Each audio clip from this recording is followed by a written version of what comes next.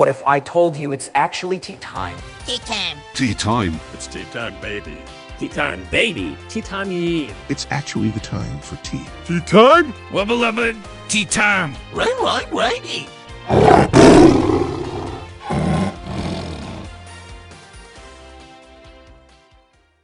Yeah. All right, we're in it. So, all right, welcome back. Hello. This is Tea Time, episode number 7. Today I have Alexander Parady with me. Pleasure to be here. Yes.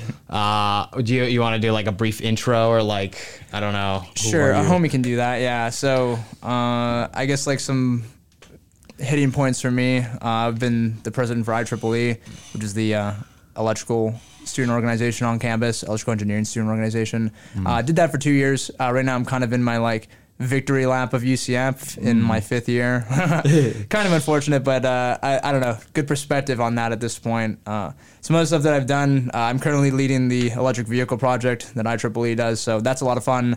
I'm currently being a TA for the intro to engineering class that we have here, so fun times there. Kind of fun to see the next generation come in. Kind of makes me feel a little bit dated, not gonna lie. Yeah. Like these kids come in, I'll make like a cultural reference, and they're like, "Oh yeah, that was like something we did in middle school," and I'm like, "Oh no, that's something I do now." They're like almost high schoolers, basically. Yeah. Which is kind of funny, but some other stuff, like I've definitely just been involved in like a lot of projects, kind of have seen all that UCF can offer at this point.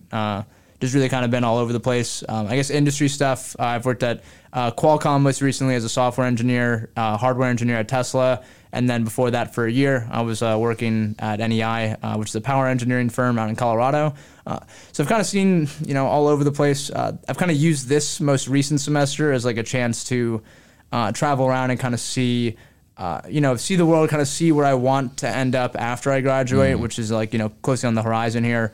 Hopefully for today, I can bring some like decent perspective for any listeners, and then also just good memes in general. I mean, yeah, you got a lot to dig into there. But before we get started, also we got to introduce the tea. We're sipping on some classic Arizona green tea, ginseng and honey, now 129. This is really nice. Yeah, it's the Circle K brand, I guess. I don't fucking know. I like the pink. I'm a big pink guy. Yeah.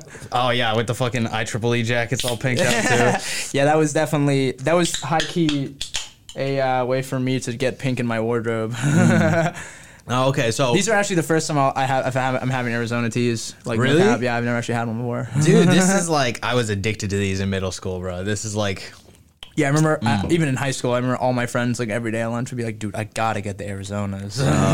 I mean, the other ones are kind of like they're packed with sugar, so like I mean, this one has a lot too, bro. It's like 46 grams. That's so much. Fuck. Okay, yeah, no, we're not doing too good. That's exactly where my eyes went to when I opened. I was like, "Oh damn, see, that do be a lot." Like, you ever look at the Coca-Cola ones and it's like 130% of your daily value of sugar? Yeah, I mean, I don't really drink sodas, to be honest. But the energy drinks. I will have Celsiuses. That's kind of the main one I do, and I normally prefer like green tea or like black tea or coffee, but yeah, a homie definitely does indulge. Yeah, I mean, I don't know. Like, I'm trying to get the energy drink thing kind of like dialed in at this point. Like more or less, or just like proper usage. I'm a lot less than I was. Like, especially when it's like 4 hours of sleep kind of week.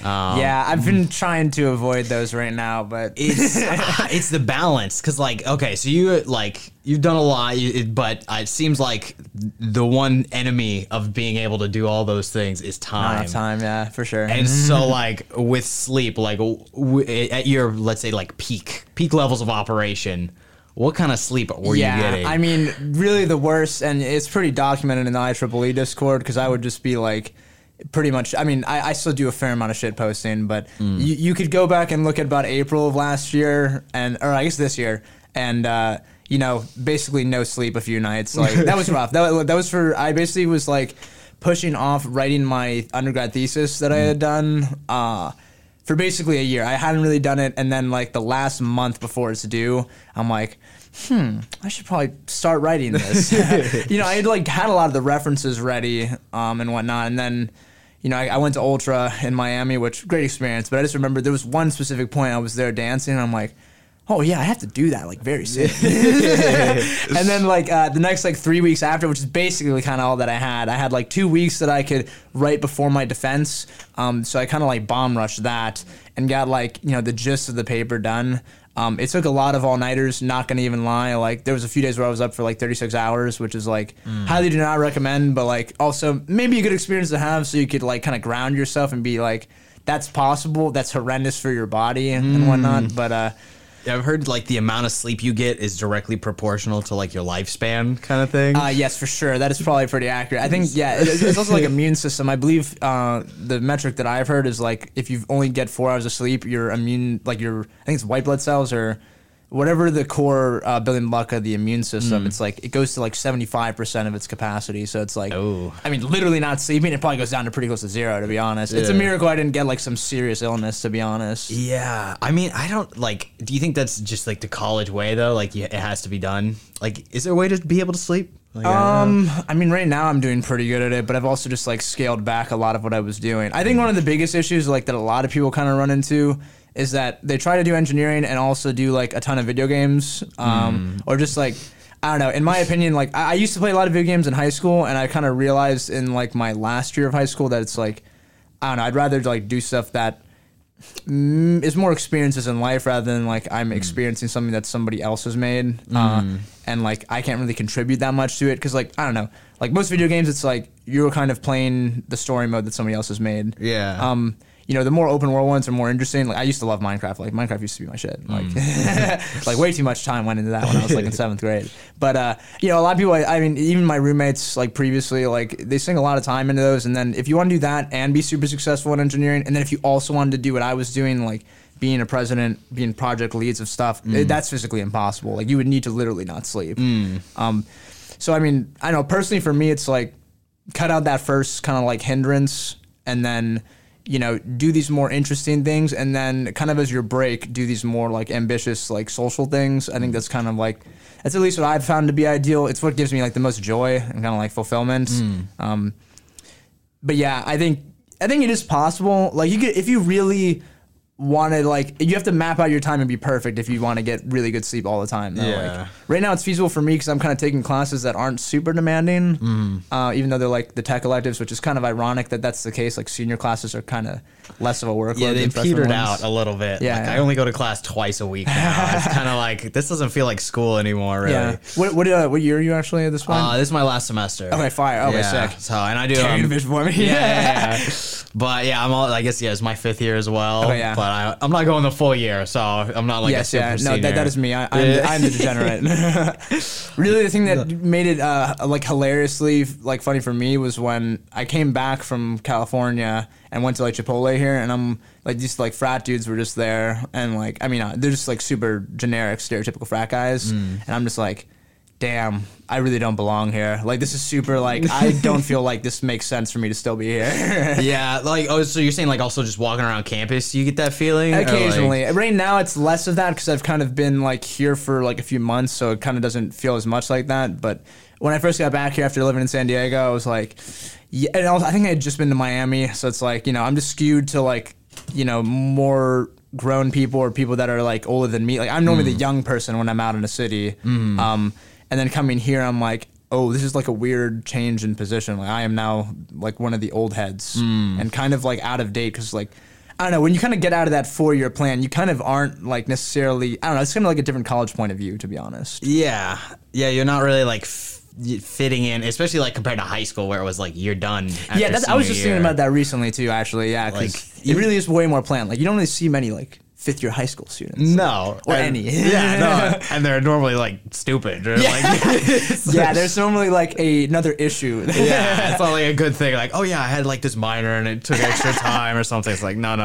Yeah, it was that was kind of the vibe for me. It was more of like, I don't know, some people like, I don't know, I don't think many people like judge me for it, but there's a few people that probably are like, oh my god, like you took an extra year.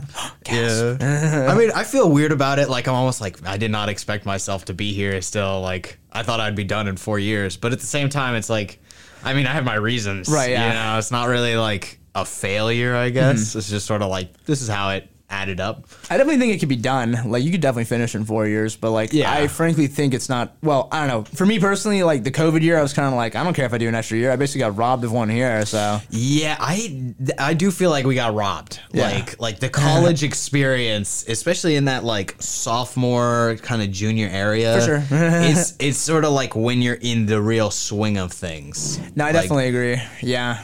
It definitely was a weird. I mean, I don't know. Like obviously, like it's not like it's like, oh yeah, we're victims here. Like, Yeah. everyone kind of got screwed over. Yeah. But yeah, for me, I think like that was when I first kind of became. That was when I first ran for IEEE president and was doing that. So I kind of had made, I think, the best like decisions I could have in that time. I mean, I don't know, I guess if you were in like areas like Alabama, like no one really cared, so stuff was just kind of like normal. But Yeah. I think for going to school here, I think it was probably like the best situation. And then when I worked at NEI, I was able to actually like move to Colorado that summer, which I think was very rare. I mean, I knew people that at the time were like had way more of a case to be doing cool industry stuff, and were getting like their internships canceled because of COVID, which was like very weird at that time. Like I remember like people at like random companies, they're just like, we're not doing an internship program this year, and like that screwed a lot of people over. Like, I mean, that and the graduations that were like fully remote, like all that stuff was pretty bad. Yeah. Yeah, it's kind of like when would you rather have the years taken from you? Like, would you rather have your first year out of college removed, or like miss your senior year of high school? Like, that must have blown. That would have sucked. Yeah. No, I knew people that happened to them, and I'm like, never mind. I'm not even gonna be mad. Because then you're the king of the school. Like you are, Yeah, you're just you taking away get from away it. with whatever kind of shit you want. Like, and because that's kind of like you've mastered UCF. I think like we are now like it takes 10 years to become an expert at something. We are expert students, almost double over. So it's like you know where to go, you know who to talk to, or like. Just getting involved with the city too. Like I'm not from Orlando. Yeah, neither am I. So I feel like now though it's like I know Orlando. It's pretty fair, yeah. Like so I don't know. It's weird because we have all this stuff and now we're gonna be leaving. Yeah, that's pretty fair. And so we're like. Do you have a plan for that, or like what is For your me- what is your plan? Well, TJ, I want to first talk about like Orlando, because I was kind of thinking about this recently too. Like I've only kind of like recently been like kind of using Orlando to its potential. Like I've just recently been going more to the downtown area. Very cool stuff. I like, and I think most recently I went to Gainesville this last weekend, and like the game atmosphere that I had when they were playing LSU, and I was like, wow, like this is way cooler than UCF's football games. But everything else I thought was lamer. I thought everything else was kind of a downgrade. And one of my friends was like, oh, dude, how are you going to go back to UCF after being here? And I'm like, bro, like besides the actual game, like UCF is way cooler than this. Yeah, bro. I think we're underrated. Like, yeah, I heard you talking about that in one of your other podcasts. But like, I don't know. It's a weird, like we're in a weird spot because like we're like the space university where the like, how is electronics here? Like, how is the, because like, are we something special when it comes to electrical engineering? Are we like a factor? Yeah, it's an interesting question to ask, and I think UCF is like special in some regards, and then still has rooms to grow in others. I personally think, unfortunately, right now the EE department is currently like in a rebuilding phase. I think the last 4 years it's been very strong, but right now they've been having a like very rapid kind of like overturn in their professors. Some of them are still very good. I think Dr. Chan, who's kind of like the core EE professor in my opinion. He's also my senior design advisor. I mean, he's really like the creme de la creme. I think he's probably the best teacher I've ever had, honestly. He's really good. And he's doing a very good job. Professor Reza, like kind of becoming the chair of the department's been doing really well as well. But they've kind of been having a lot of overturn. Some professors have been, going other places. Some have been coming in and like are still kind of getting ramped up to speed. So I think there's a lot of room to grow there. One thing I do think is like very good about the institution here at large, though, is the fact that you have so many students. I think the benefit of that is that the like student organizations are very strong. Like there's the potential for them to be amazing. And kind of when I had like ascended to be the president for IEEE, like the organization was kind of in like a very it was in like a lower phase and then a sharp downturn right when COVID happened. Basically like everybody left at that point because they're like, dude, screw this. I don't want to be a leader. Like I don't want to have to like go through this hardship. And like, fair enough. I frankly didn't think I was going to be president because I was like, I assumed that somebody else is going to run for this that is like has good potential to take this over. And I was just a sophomore at that point. Yeah. And hadn't really even been in a leadership position for the club. But I got lucky enough that like I kind of had just like a plan, and the other people that kind of ran. I mean, one of them was my friend that accidentally got on the ballot and didn't want that position, and the other one didn't actually even like make a like video for his campaign, so it was kind of like easy to win at that point. And I kind of just like, it was very easy for me to just come in with like ambitious ideas. The memes definitely helped too. Like having kind of a good culture for people to get behind and laugh with, I think is very important. And then, there's 2,000 EE students and like CPE students. So it's like, we had all these cool things and people like, and frankly, they're at lower capacity because of COVID. So it was like, we really just need 50 people and then, make some cool highlight videos and keep doing ambitious projects. And we're able to pretty quickly ascend into that. Like when I left, we had roughly like 300 members from like, really frankly, like 10 when I came in. And that's very difficult to do at some institutes. Like some universities, that's not really like possible to do. Like I've kind of seen some of these other schools that have lower student capacity and like, you can't really do like a quick turnaround like that. And I do think that's one of the benefits here is like there's a lot of energy. I think we're still kind of finding the footing in how we kind of assemble that energy and put it behind like ambitious projects and ambitious efforts. But I do think that's one of the benefits of like taking in so many people, especially people that feel like they've been kind of counted out and disenfranchised by other universities. That was kind of my opinion. Like I wanted to go to UF and then didn't get in, and I was like, oh man, like this sucks. But then I just like came here and was like, I'm gonna show them that they were wrong for rejecting me. And I feel like that's kind of the overall energy of UCF. Yeah, I've gotten that a lot, but that's like a lot of other students have said a similar story. But that's really interesting, like, because UCF does seem to be like we are the largest university in Florida. Like the sheer amount of resources, like. The podcast is impossible without UCF. Like the amount of like student organizations and the amount of money that goes into all those student organizations is massive. Like I had no idea, but like, it's like 5-6 figures worth of fucking money, elite, like per certain clubs, and that's just kind of, it's a little, well, I guess it's a little concerning or just kind of some people are like, oh, where's my money going? It's like, oh, it's paying for some people to go do their club stuff. But at the same time, like, it's really useful. And I think you get a lot more out of clubs oftentimes than you do the actual education, like, just experience. I would frankly agree, yeah. Like, out of all the classes I've taken as a MECE, I think maybe 1 or 2 of them is going to be useful in any capacity. And, like, that's what, CAD? And it's like, okay, yeah, like, this isn't, I didn't need to go to a university for this shit. It's like, what the fuck, what are you guys doing?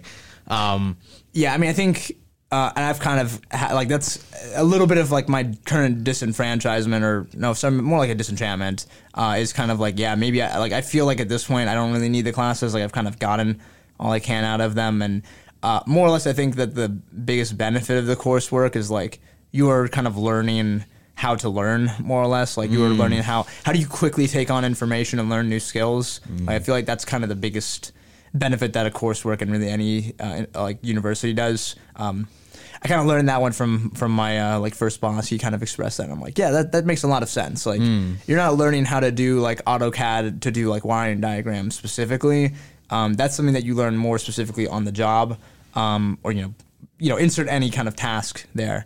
But you're really learning, like, how do you quickly learn difficult things rapidly and then get examined on them? And, there's a benefit to that. But, at a certain point, like, at this point, it's like, it's kind of like a logarithmic curve, or maybe it's more like, what is it, square rooted for, whatever the one that approaches 1. Oh, like an asymptote kind of thing? Yeah, the one that you're kind of like, it's pretty rapidly increasing, but eventually that tapers off to, like, kind of a constant, like, basically like a horizontal line. This probably makes no sense for people that are listening, but it's like diminishing returns. Yeah, there's definitely diminishing returns. Yeah, and I think that's kind of like I kind of feel like I'm at that point. Like it's like I've learned a lot, and I feel like at this point, unless I change environments and change kind of scope of what I'm learning, there's not really too much more I could learn from even these tech electives.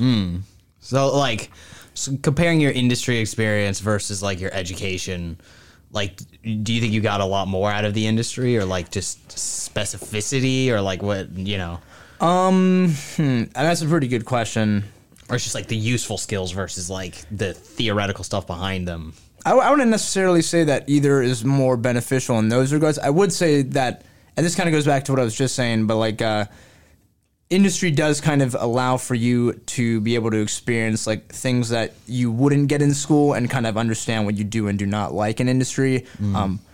More or less on like the technical application side, I've kind of like been using IEEE as like mildly like a mock startup for me. I'm kind of like, all right, how do we do all this stuff from scratch? How do we do like, how can I lead people to do these like niche technical side of things? Where can I apply my technical knowledge? So I feel like I've learned a lot in that regard. And then like that also obviously applies in industry. But, you know, getting those industry experiences kind of has allowed me to see like, you know, a window into what will life be like after graduation. What would life be like if I'm doing a software role compared to hardware roles? What would life be like if I wanted to do like a managerial or project management role? I think that's one of the big benefits of it. You know, also getting to kind of experience again, like how do you balance life outside of university with a job? I think a lot of people kind of don't really think about that until they're like in it, and then they feel unfulfilled when they kind of get in industry. And that's largely what like this last couple of like years, or like this last year at least, has been for me, is like, how do I get to a position where I'm not going to feel like I need to leave immediately from wherever I'm at, and that will make me feel like I'm in something that I want to do. What do you mean, like the longevity of a career, or like, yeah, just go into that more. What's like Somewhat of that, somewhat of like what will like make, for me personally, like what will make me like feel like my time is being used properly? Like what would make me feel like I am applying my work to something that's like kind of has like a purpose. I don't want to just kind of be put out there to do like, I mean, I frankly think a lot of like the defense companies kind of just like you're a cog in the machine type of vibe. And don't get me wrong, that's kind of most corporations, to be honest. Honestly, kind of kudos to Tesla for not being like that. I'm very surprised that they've been able to maintain kind of the startup atmosphere. And frankly, I kind of worry that that's kind of like due to having like the benevolent strongman leadership structure with Elon. Like it's like having him there kind of balances the corporate HR, like kind of trying to make it super like the comparison of like you're sustaining an organization compared to you have a mission that is kind of like a higher purpose. I think honestly, like the organization of Tesla and Elon kind of butt heads on that, but Elon's a very like charismatic leader that kind of like combats that. And frankly, I think his kind of point of view is more, you know, benevolent and altruistic than like a corporation's is. Corporations are mainly built to just sustain themselves. Elon's more looking for like long-term goals in like, you know, curtailing, you know, use of fossil fuels, trying to get to, you know, have populated other planets in the solar system. Those are goals that are not really like, there's not a near-term economic gain to those, and it makes no sense for a corporation at face value to even like try to get those. So for me, it's like I'm kind of trying to figure out like what is something that's going to make me feel like I'm going less towards like organizational sustainment and more towards like actual fulfillment to something cool. So you don't want like just a job, you want like a purpose. Kind of thing. I mean, I mean, I don't know. I feel like most people kind of have that vibe. Yeah. Some people some people just want, you know, they want to make money and they want to, you know, use it as a avenue for something else, which is totally fine. And that's, you know, that's a respectable thing to do. For me though, I would frankly be bored. Like I would get very quickly unsatisfied with that if that was something I was doing. I mean, that does seem, because I've sat and wondered like, why would a garbage man be a garbage man? Like, do you think that's what they wanted out of their life? Like, I don't think anybody wants to do that job, but like somebody has to do it. It's interesting. I've been thinking about this too. Like, even when I just see like, you know, people doing landscaping, I think a lot of what that kind of concept of doing like blue collar, I mean, like menial labor type of work is like, you are doing it to, I mean, frankly, I'm lucky that I don't have to kind of just like be doing a job to sustain myself. I kind of luckily have been able to, I mean, honestly, engineering, you kind of have that pretty good like cushion that you won't like, you won't go hungry. You instantly make more than the average American family does, right? Like, right out of college. Like you're not stressing that you're literally going to be homeless, which frankly, like there's a good portion of the U.S. and global population that is the case. Yeah. But I think the kind of what keeps people like that going, I mean, obviously one is like general survival, but I think it's the concept of my children can have a better life than I'm having. And I think that does allow for a lot of people to kind of like keep going on these kind of, I mean, like, again, doing sanitation work is not fun. Yeah. Like that is definitely grueling, but I think it's, again, these other concepts that are what drive people to like keep going to work each day. Well, I mean, I wonder, because like it's sort of the thing of like not everybody can be at the top. Like not everybody can be the CEO. Not everybody can be a rock star kind of thing. But like, and that's not to say like, oh, you know, all these people are idiots going after their dreams. Like, you know, it's not gonna happen. But I think something about people who are okay with being like just doing a job. Like, it's not, you know, it's not like it's their whole like soul. Like, yeah, I do this. This is my job, so I make money, and then I take care of my family and stuff like that. I think the fact that we have like the personalities who are like, I need to have more. Like, I want purpose. We need those, but we also need the people who are like, no, it's just a job. Yeah, like, I just need the job. I just need the family. Like, I was recently talking to somebody kind of in like a similar regard. I have two kind of comments on this, but one was that like I was saying like, you know, you do have the people like Elon Musk that like have these super ambitious ideas, but frankly, if he doesn't have the organization to back him and kind of like, you know, facilitate the work that needs to be done to achieve those goals, I mean, those ambitious goals don't happen. So it's obviously like you do need kind of unfortunately, you kind of need the bureaucracy to like achieve those goals. The bureaucracy itself is not necessarily the best, and it's like you want to try to kind of curtail like nonsense more or less. Like, you don't want to have just like BS work. But I think it is important, like somebody that wants to change the world, they do need people that are kind of just fulfilling those like tasks that need to be achieved for it. And I also think, secondly, though, you know, as we kind of like revolutionize what work is kind of done, especially as like AI becomes more of and like robots become more useful in industry, you know, hopefully we can just have it be that, you know, most people are just doing these like higher level thinking jobs, and we kind of like get rid of these like lower tier jobs. And I don't know, a lot of people get worried when people say stuff like that, because it's like, oh, like people are going to be homeless and not have jobs. But my view and vision is more of, you transition away from doing jobs that are like inhumane, and you transition those people, you know, maybe it takes like hardship at first and maybe a generation to shift away, but like the next generation maybe is doing these high level thinking roles and are able to actually like do stuff that's like, again, more has a purpose, is more beneficial to humanity as a whole. And like, then you just have a higher level like species in general. well, I mean, that's kind of because I was talking to my buddy on the last podcast, and it's kind of like some people are in situations where like in America, it's a very much like, what is my purpose? Who am I going to be? You know, like, this painting fulfill me. But like, there's other places where that's not even like an option. They're like, I need food. Like, I'm not worried about fulfilling myself. Like, food will fill me. That's all I need. But I don't know. Like, that also kind of goes with just the population thing. Like, if we have, you know, all these jobs and like 30% of them are like technical jobs, and then we eliminate the other 70% using robots or something like that, we got all these people. Like, what do we do with, like, because UBI has been proposed as like, this is what you can do with them, but I'm not sure that would be the best. I mean, not just like, oh yeah, these, you know, they're just feeding off of us kind of thing, but it's also like, you know, you have a workforce that's just not being utilized. Like, you could like do something with these people. Yeah, I think two things. Like, you did bring up UBI, so I kind of like want to touch on that as well. But I do think the concept of like, once we get rid of these jobs, we'll have just people doing nothing. I think it's honestly just not. It's not looking at the biggest picture. I do think that like we just don't see what that next need that's going to be that needs to be fulfilled is right now. And you know, I mean, again, it's definitely like worrisome to not know what the future's going to have, and kind of just be like, we want to change these things for like a better humanity that will hopefully like kind of fill in the future. Like, that is very scary to say, because it's like, yeah, you're putting faith in that there will be a need in the future, which like it's not necessarily certain, but I do think that probably is what will be the case. Like, there will be jobs that we just don't know will be needed in the future that will eventually like come up. You know, I'm hoping that's more the case. On the UBI side of stuff, I mean, it's an interesting concept. I guess it should be explored more. Like, they should do more testing of it. I mean, some people want to claim that like the COVID like funding stuff like was not good, like unemployment stuff that was just kind of like loosely thrown out during that period too. Just kind of, people will claim that just made people like lazier and just like kind of focusing more on the check from that, less of like actually doing jobs. So there's a concern there. I honestly think, I mean, it's a good concept. I understand like how you could see it working like on paper. I mean, the other like kind of like, you know, economic drawback to it is the concept that it's like, if you just give everybody more money, then the prices just go up. Yeah.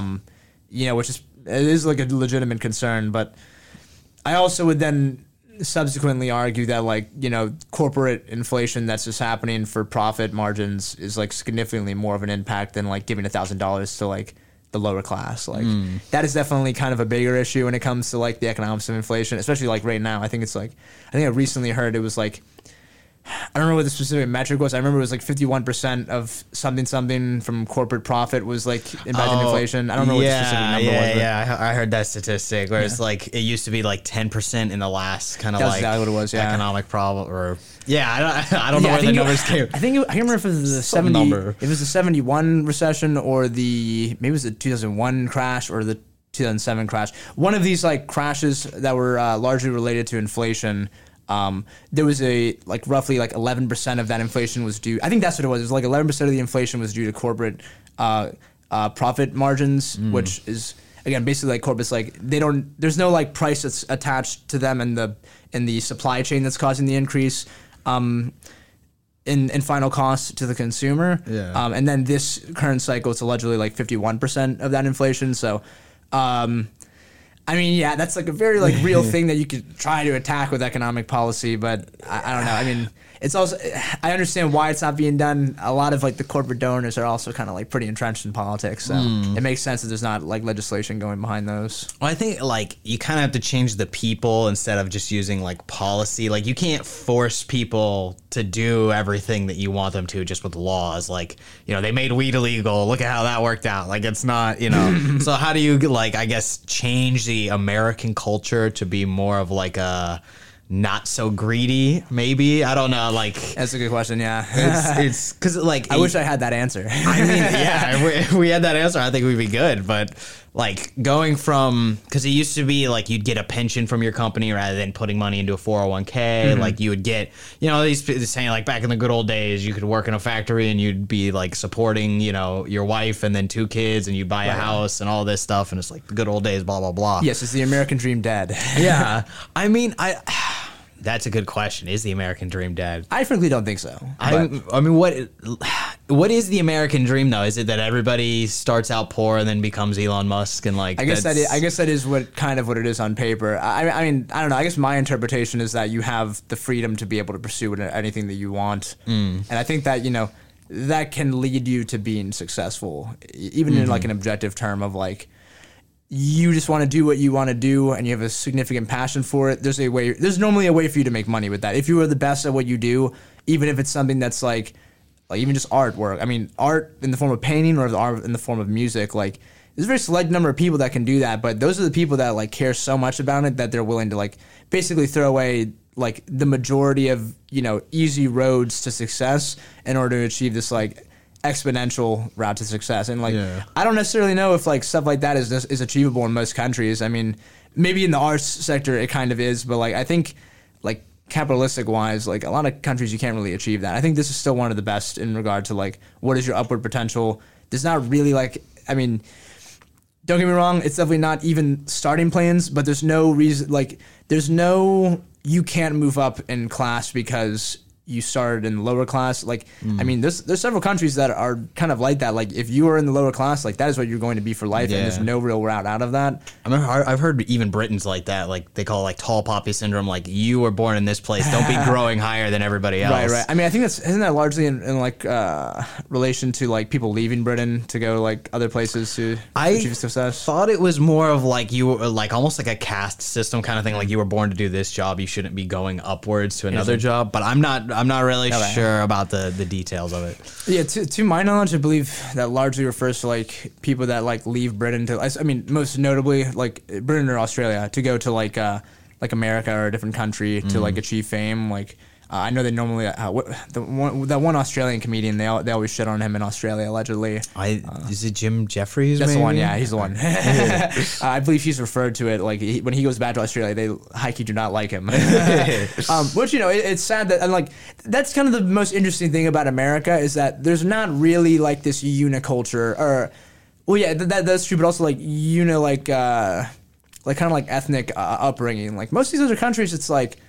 You know, if you were born there, like, I mean, like, let's go with China. Like, a lot of those people are, like, Chinese. Like, there's not really many immigrants that are in China. And a lot of countries are like that. This is kind of one of the exceptions where, I mean, you go down the street and it's, like, it's just people from all different cultures. Like, it's really not unicultural, which I think is also another benefit and does build into that American dream aspect. So that's a whole can of worms we could go into, because I've wondered this with my friends of like, are we stuck in a way to where like we can never come together as one real America because of the differences? And I don't think that's true. I think that's a bit like fatalistic, like we'll never be one, like, you know, there's too many differences. But like, it's an interesting sort of build up of like, you bring your own culture, we do things, you know, you're Iranian, you know, you dress a certain way, you eat certain foods, and you can find your own sort of niche area. But at the same time, like, we're all kind of like incorporating together. So like, you'll open a restaurant and then it'll be like, you know, like how sushi's on every fucking corner. Like, you know, we've kind of integrated that into American culture. Like Chipotle is like, did we steal that? Did we make it? You know. I mean, I think one of the like other benefits too in that regard is like, I mean, in a lot of these countries, it's like you kind of are pigeonholed into like following whatever culture you're kind of like born into. Like, this is one of the countries where it's like, if you don't really feel like you belong in the culture that you're born into, like, you could still experience, if not like fully be engulfed in like other cultures and whatever you find, you know, that you fit in the most. I think that's a very good benefit, honestly. In other regards to like what you're saying, kind of like will we ever have kind of like a unicultural America? I mean, I think at face value, like on the foundation, we kind of do. Like, we kind of are all, again, we kind of have this like the American dream aspect of like trying to achieve success, and we have the opportunities to do so. And I think that is kind of like where the uniculture is, but I think we have the benefit of like, I think having just like pigeonholed ideas and point of views is like not really great. Like, perspectives that are just like all the same normally leads to poor decisions and not seeing the full picture. I think we're kind of lucky that we have this like diverse mindset, and honestly, finally, I think that's like what the better version of diversity and inclusion is. Less of like just have different colors of people. Like, that is important and kind of builds into this other idea, but I think it's more important to have the diversity of thought and background, which again, that normally actually does end up relating to, you know, diversity of sexes and races. But to hyper focus on that and have you know, a diverse group of people, but everyone is thinking the exact same thing, I frankly don't think that's really beneficial to really anything, honestly. I think it's good to have more of just like diverse thoughts. And, you know, unfortunately, we kind of like, there's various groups, I would say like white Southern America kind of gets counted out a lot, and like, don't get me wrong, I mean, a lot of the history there is not good. Like, like super racist stuff, not great. Thumbs down. Yes, no, big thumbs down. But I think it's, you know, it's so important to kind of see like, what is your point of view on this, and just at least hear these thoughts and hear where they're coming from, less of like discounting those people completely, because, you know, unfortunately, you're leaving off just like people that come from a different worldview, and like maybe they're going to come up with something that's going to be able to benefit your societal direction, and we've just like, I don't think America is going to actually like fall into a huge hole with this. I think we're kind of in like a weird kind of like peak of like kind of the sequestering of that, division, I guess. But you know, I think we will eventually come around to being less of that. Well, like I mean, I think there's a balance that is necessary, because I think of like China as our, like, the opposite almost. Like, everybody's supposed to be the same, you know. It's very unicultural, yes. Although, for sure. like, you know, if you ask like the Cantonese people or like the Uyghurs, you know, they might disagree with you. But but like you know, there's some utility in everybody sort of thinking the same way, everybody doing what they're supposed to, and not trying to like get, you know, not trying to be like, oh, I'm trying to figure it out, I'm gonna do this. It's like, that's not efficient. We need you to build the iPhone. Like, that's what you need to do. So like, and China, I think, is like super powerful because of it. Like, just the way that they can utilize their resources and kind of build up certain things that they want. Even like, because in America, it's sort of like we have to decide, and it has to become popular in order for something to happen. Right. Whereas in China, they're like, we want a lot of hackers. We're going to put all the money into hackers. We're going to make sure we have more people going in and doing these things, and that's how they'll win. Or like, I've heard of like with their gymnasts, like they'll find like 7-year-olds and be like, you have good bones. Like, we're going to put you in the gymnast club, and like, that's what you're going to do. We've decided for you. And I'm not saying that's good. Like I'm pro America. I'd rather have that. But I think the government is listening, and your words are going to be tracked down. So yeah, speak kindly and tread lightly. I love Joe Biden and Mark Zuckerberg. Please be merciful. No, but like, and that's another thing. Like the way that they censor people, and like you're not even allowed to say ideas that might be considered like against the regime or something like that. It kind of. I think it has like a discipline, almost like you're like a fighter, like a tool, like you're developing for one purpose, whereas America's kind of like we're trying all the things, right. And it's like they're very specified almost, like they're like really tall but really thin, but we're really short and really wide. If that makes sense. I think that kind of makes sense. Yeah, I think. I mean, yeah, I think both come with strengths. Like the collectivist versus individualist societies kind of come with their individual strengths. You don't get. I mean, I think you should refer to this like, the healthcare system is like an interesting concept for it. I think engineering is also a big one too. But kind of like you don't really get these like super big success stories where you get kind of like, the individual that steers a ship in like a super extreme direction that achieves great success. I don't think really happens as much in a super collectivist society. But then on the other side, you could say, like, yes, again, like, you have a well-oiled machine, more or less, on the collectivist side. Yeah. I mean, I would say the negatives is, like, something like Xi Jinping wants no COVID, so we just locked down the whole country for 3 years. It's like, it's kind of like your, subsequent super big negative. I mean, yeah, they're having, like, low-key a horrendous time trying to do that right now, and, like, I mean, I don't know. I wouldn't want to live that way. I think maybe you get more achievement in some regard, but like having these strongman leaders that are just at the top of this, strongman leader like dictatorship is like it's not always the best. Like there's definitely downsides, especially once for instance Putin, like you're in there so long and then you kind of get isolated. Unfortunately because of COVID and if he's like sick or not or whatever. Yeah. But like he's just not around as many people, and then he has kind of again a negative feedback loop of like bad ideas. Then that strongman leadership then is like a significant problem. I do think that is one of the benefits of the United States as well as like the checks and balances. Like you don't really have the opportunity for shit to go off the rails based on one leader. Some do you people think we are immune to the strongman? I'd say like right now, like we've been kind of pushing it a little bit. For sure. I think the most recent president before. I mean, I think Donald Trump is definitely like he's definitely was the biggest test of that. I mean, I don't have as like strong opinions as some people. Some people think that man is like the devil incarnate. I mean, I just think he's like kind of like a meme, to be honest. And like, let's be real. Like he was a strongman leader with like very good like quips and the ability to like persuade people, but realistically like his cabinet and the people around him were just like the generic party in general. And I frankly think like kind of the ability for the U.S. to not like give him the presidency after like people like invading the Capitol, I think that's like a pretty good showmanship that like the government is pretty strong and kind of unable to be taken over through like.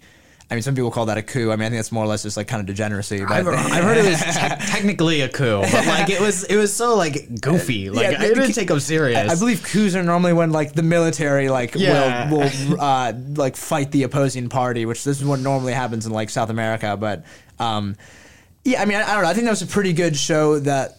I mean, I don't know. Perhaps people will argue now that like, oh, it's like existential that we protect against like it happening in the future now. Well, the next election, I can see something like he was making comments about like if you don't let me run, like people are gonna be upset, and you don't want that. And it's like, okay, well, pump the brakes. One thing I do find very interesting is like, and I think this is really only in the political sphere that people will discuss this, but like people are like, oh, we're so close to a civil war, and I'm just out here like.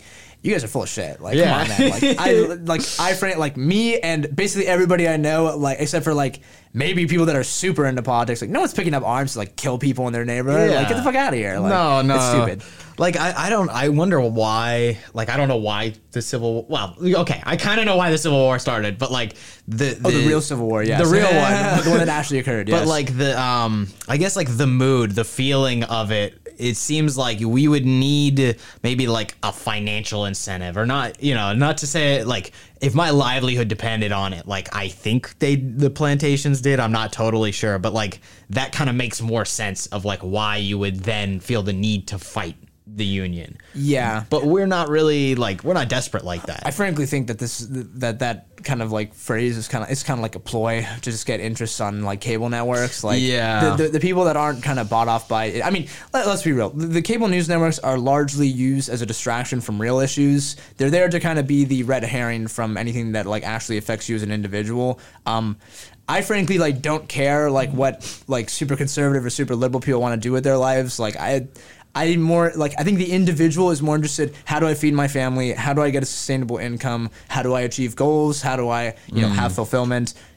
I don't know. There is a set of people on like the 5% maybe, and maybe that's even ambitious. Maybe it's like the 1% on each extreme. Yeah, the 1.7's like, over there. Like Ashley is willing to fight, and I think people are more of getting that idea from Twitter, or like, which I guess is true. I mean, I don't most people I think already don't really use Twitter. But, yeah, no, exactly. But like the kind of elites on there like want to kind of like show that is the case, but I just don't think it's true. Like I don't really feel that vibe at all. People that I meet on the street are like very kind to one another, and it doesn't really matter what your ideology is. And I think it's unfortunate that like the corporate news networks kind of want to, and like politicians too. Like don't get me wrong, like they're also like kind of in that infrastructure are like trying to be so divisive, because I really think we have a lot in common, and the hyper focus on the minor differences is not really healthy. Well, I think like the sort of like if it bleeds it leads kind of thing is going on, where especially for like, I understand it more for politicians, I suppose, than the news, but like I don't know. I recently it's just been kind of me wondering like, where are the adults? Like I thought when we grew up it would be like politics were supposed to be boring. Like we need more farms, so we're gonna invest or something. I don't know. Yeah. But now it's like they're throwing out all the the super MAGA gang is gonna take over, and it's what are we doing? And I think they're trying to make it like you gotta motivate the base. Like this is how you get people to come together. And I don't know that, like, if they tried something different that was more professional, more boring, like, would that lose? Or would, like, maybe people be like, oh, thank goodness, like, an actual person is trying to do something now? Yeah, I think kind of the issue is, like, it's so built into the infrastructure and money right now. But I don't know. I think it's possible in the future that could be the case. I think, small changes like ranked choice voting and stuff that can possibly, like, break up the machine are beneficial ways to kind of get in that direction. It'll be very difficult to do that rapidly, because there is so much momentum in the other direction, to have it basically be like, if you're in office, like you kind of have that secured as long as you work for your investors and whatnot. Like not really as much your constituents, but more of like the lobbyists and people who donate. Yeah, I mean it's definitely an issue. I don't frankly think it's like existential. I do think it is a problem, but I don't think it's like these will be like leading to the downfall of like society, unless we get into a nuclear war because of it. Then I'll be like, damn, I should have paid more attention. That would really suck, like nuclear war. It was funny. I was listening like I think I was listening. I don't know when you filmed the one with Muib in it. I think that was maybe like last semester. It's during this summer sometime. And I, like a few of the items on there were like dated, and I'm like I think you talked about the Queen in there, and then there was like something about like the euro about to be on par with the dollar. I'm like, oh yeah, funny. And now I'm like, oh yeah, hopefully these like conversations about nuclear war don't like age poorly. Oh my so many things I said where I'm like, no, we'll be fine. It's like, oh, it is funny though, because there will, I mean, most likely, I mean, I think this was any conversation that's recorded, like there will be some point where you look back on it like, oh, it's really funny that they said this because this happened after that. Oh yeah, I mean, but I kind of like it. That's a great time capsule. That's one of the good things about just like the podcast in general is just like, imagine 20 years from now, you're going to listen back and think like, wow, this is where I was at. Like you're going to have kids and you're going to be like, I don't want to do my job anymore. Fuck that. or who knows? But right now you're like, yeah, I'm, full of piss and vinegar. Let's get something done. Yeah, I think it is pretty cool to have that as something to reference back for sure. But I'm also worried like I'll say something and then I'll get fired in 10 years. True. Valid. Which is a concern. Yeah, the last one we had a lot of drug talk and women talk. Yeah, I was like, uh-oh. You gotta edit some of this stuff out. I don't know. Dude, that makes me think of like that most recent like Kanye interview where they're like, you need to cut that out. Like Kanye literally was like, you know what, don't put that in the interview. Yeah. Oh my god. See, we talked about him on the last one. It's like, what is that poor dude? Like, I don't know. I don't know if he's poor. Like it's just like I think he has. I mean, he does his mental issues. Like to be honest, like it is kind of sad to see that because like he's a tremendous creator. And like I mean I frankly love his music. Like his music's tremendous. Like Life of Pablo was like one of my like favorite hip hop albums when I was in high school. And yeah, it's kind of sad to see that, especially like the super like racist comments. It's like, oh, yeah, yikes. Well, he says he's a Jew now. Dude, it's so honestly it's okay. like it's kind of like comical. I'm like, bro, there's no way you just said this. Yeah. Like, I don't. I mean, that's like the mental disorder thing, though. Like, you have to be that crazy to where you're like, yeah, that's not reading the room well.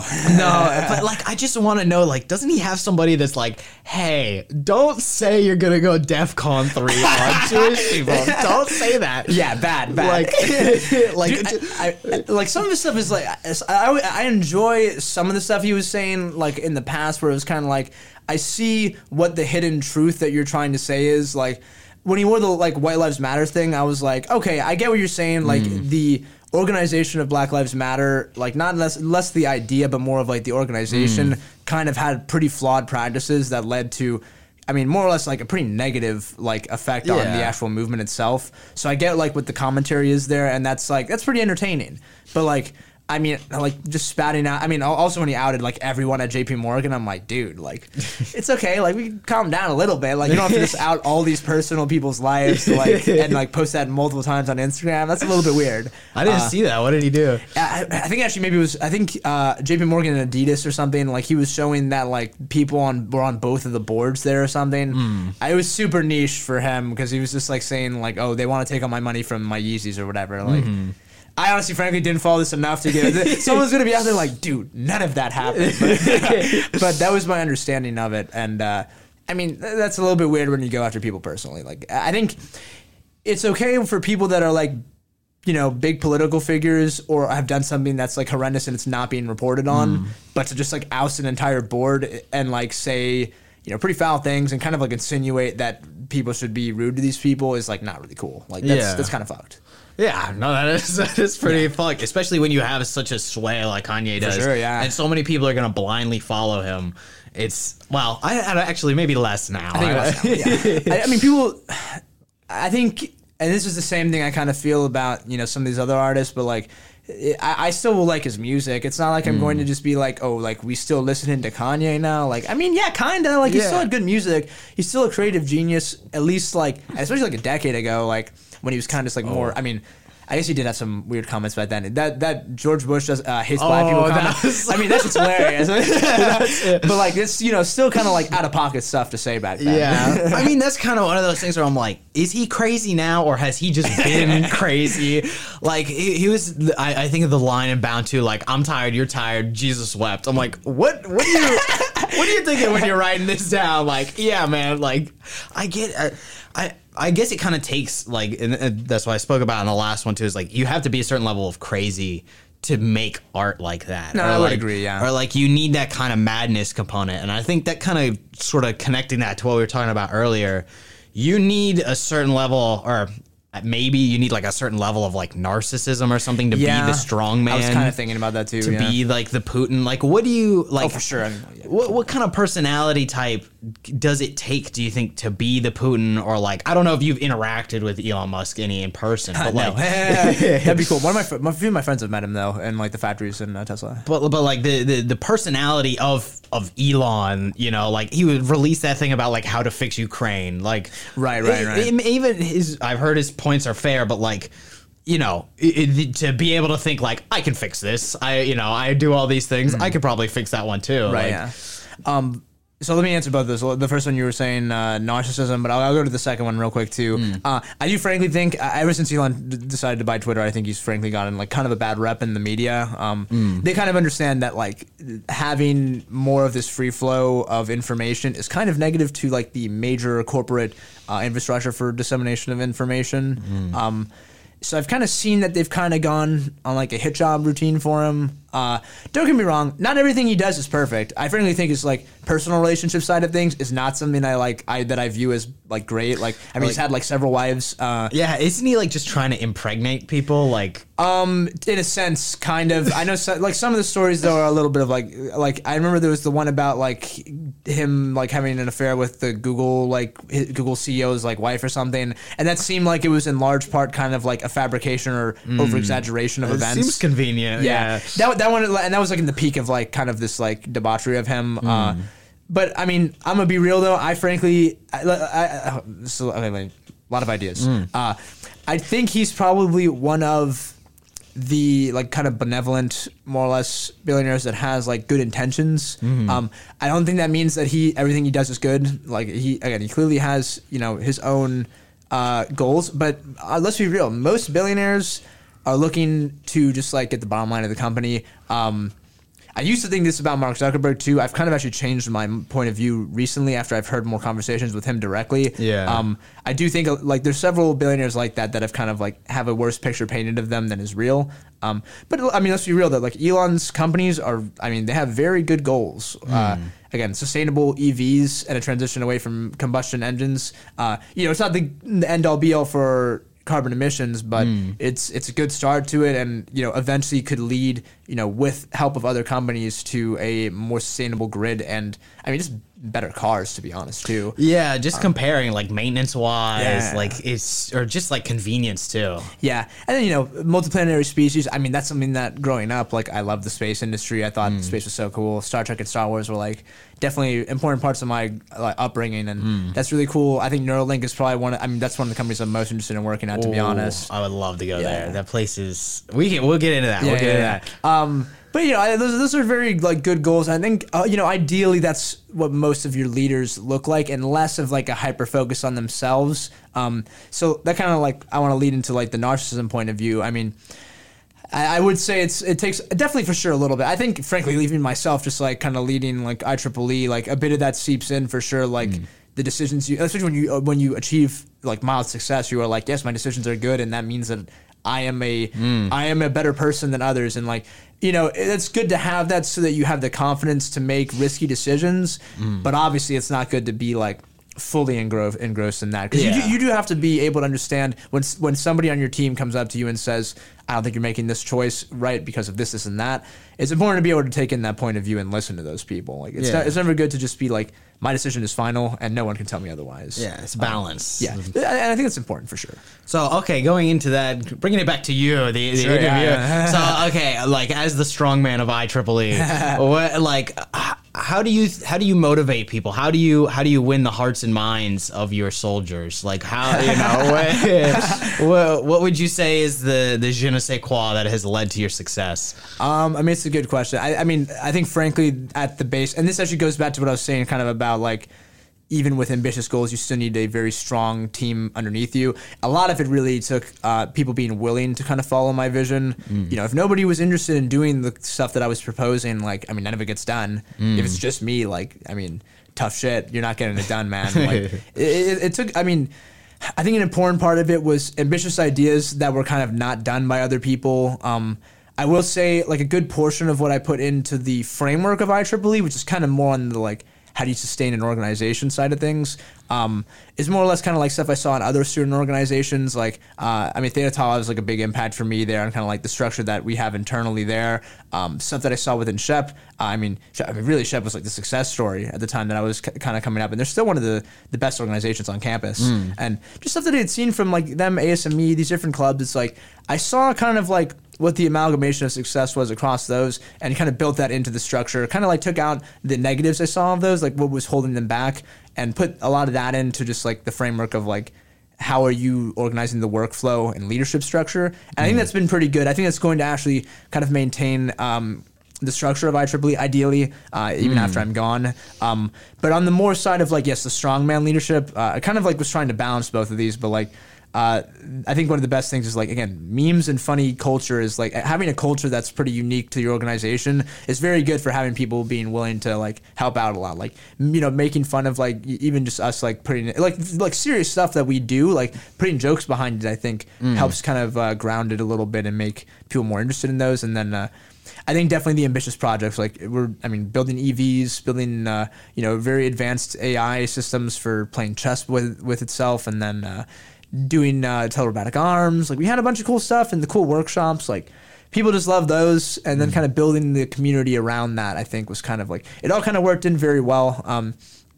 It frankly was something I loved to do. I mean, like it was a great experience for me then. I think it's important for me to now kind of like hand that off more or less. It's fun to still be involved, but it does need to kind of get its own culture and perspective outside of me, because that was really my biggest concern. Is like, and that's the biggest concern with the strongman leadership in general. Is like once that person leaves, does it become a vacuum that crumbles in on itself? And that happens in a lot of you can look at cartels, you could look at strongman leadership countries. I mean Rome, yes, exactly. Like once you get a bad emperor, it all just kind of like, or just infighting in general. It's like if there's not both that structure to hold it up, and then you have the strongman leader to kind of get these like big leaps.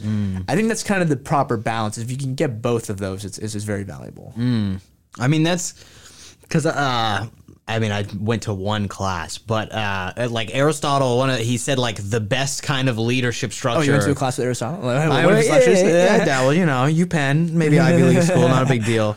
But like he was talking about how like the best sort of like leadership structure isn't democracy, it's like the philosopher king, like the one who knows how to balance things but is also like swift enough and is like one person in order to be able to like act.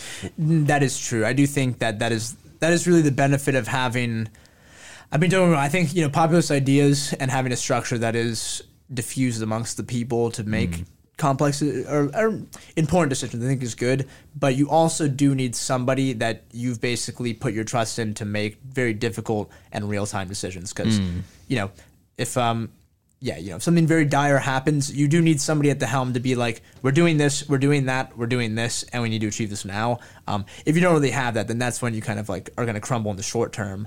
And again, I think that's where the value is in the strongman, is like you have the short term, very strong base, and then you have, for the long term, you have the structure of the organization itself. Now, so would you also say, because like you got a lot of ideas for how to be the strongman, but would you also say a lot of it is like the work? Like how much work, like an effort would you like?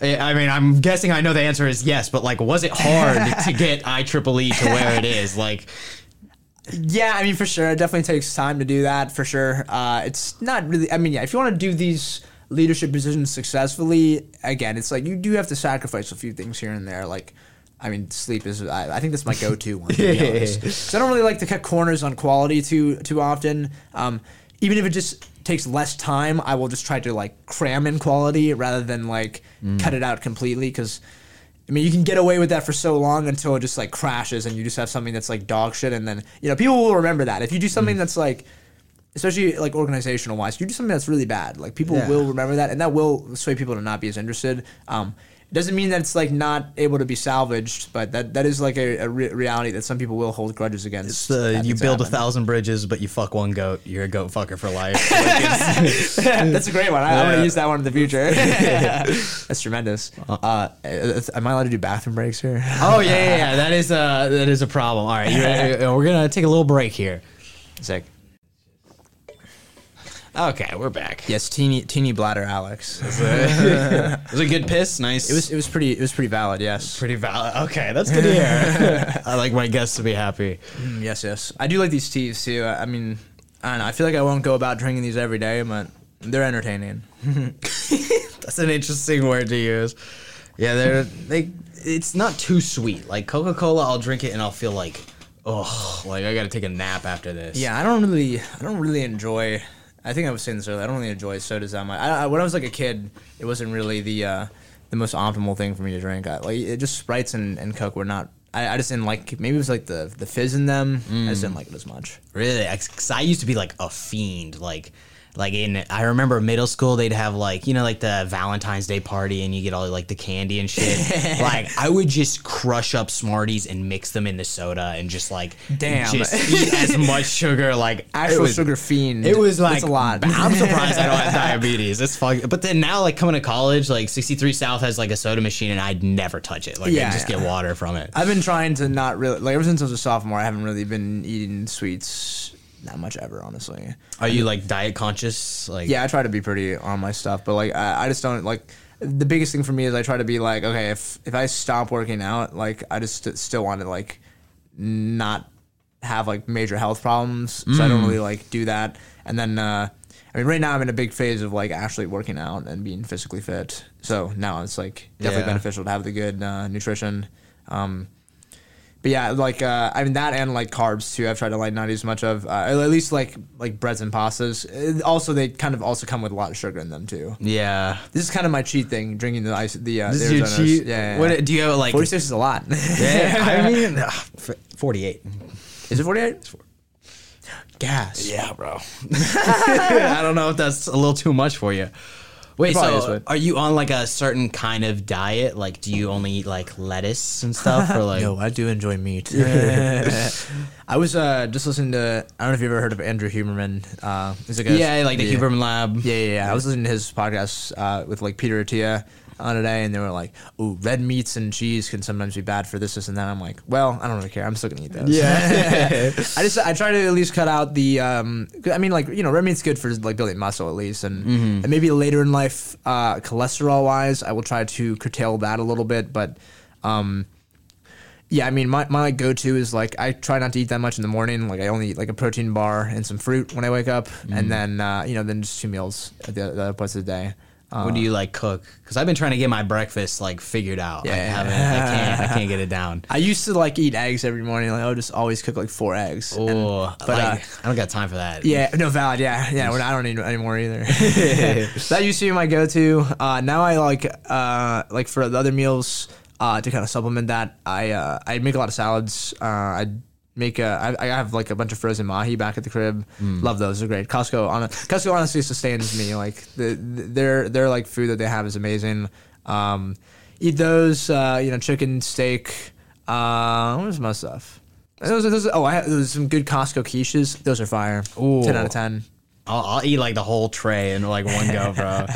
But like, okay, so you like time wise for food, because I always end up where I'm like, if I want to eat and I want to cook, I'm not gonna go to bed with like on the right time. Like it's gonna be fucked. So and it's gonna wake up like my roommates and shit. So it's like I don't want to. You get home, bro. Fuck, it'll be like 11 o'clock, something like that. Damn, that's super late. Yeah, but I got like my roommate's like this like older woman too. So she's and it's like the walls are thin and shit. And but like I'll be like, yeah, I guess I have to eat this Taco Bell. Like, right. Oh, I don't want. I try not to eat fast food too frequently. I've been trying not to, but like the breakfast, I've just been going for breakfast is fucked, bro. It's so much money. I used to, like, when I was a freshman, I was in the vibe of eat anything possible. I was having like 4 meals a day and big as fuck meals, like at 63 South. Trying to bulk or like? I was bulking then, yeah. I was pretty big, honestly, like, but I don't know. Then right now I'm in way more of a cut. Like I'm actually, hopefully we'll soon have the fully showable 8-pack. I'm getting pretty close. Hey. But I'm way more interested in like less and then protein focused rather than just like eat as much possible, like less of the dirty bulk. Right now I'm trying to put in a little bit more like fat and protein into my diet because I'm kind of like, oh boy, I'm gonna be pretty cold during winter. Yeah. Which I think is gonna happen regardless, but.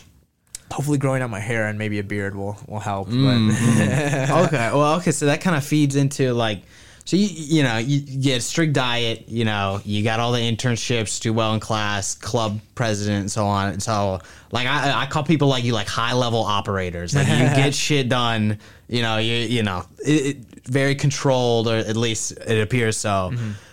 have you always been this way, would you say? Or like, no way. Yeah, like how have you built up from being a scrub to being a kid? Like, I think in college I've been a lot better, and I don't know. Just progressively, I've been just learning more things as like. I mean, podcasts have honestly been really helpful with that. Like being able to disseminate information to me while I'm just like, I'll just be doing laundry and being able to like get in very useful information or just like cool conversations. It varies. I'm not always listening to like super analytical podcasts, but it'll put you to sleep. Yeah, like yeah. Some Hubermans, I can't like get all the info. Oh out of, no, like, for sure. No. There's lately I've been liking. He had a few about the like various substances like effects on the body. Like we got to go into that. Yeah, he had one on alcohol, marijuana, psychedelics, and nicotine. I haven't seen the nicotine one yet, but just very interesting conversations.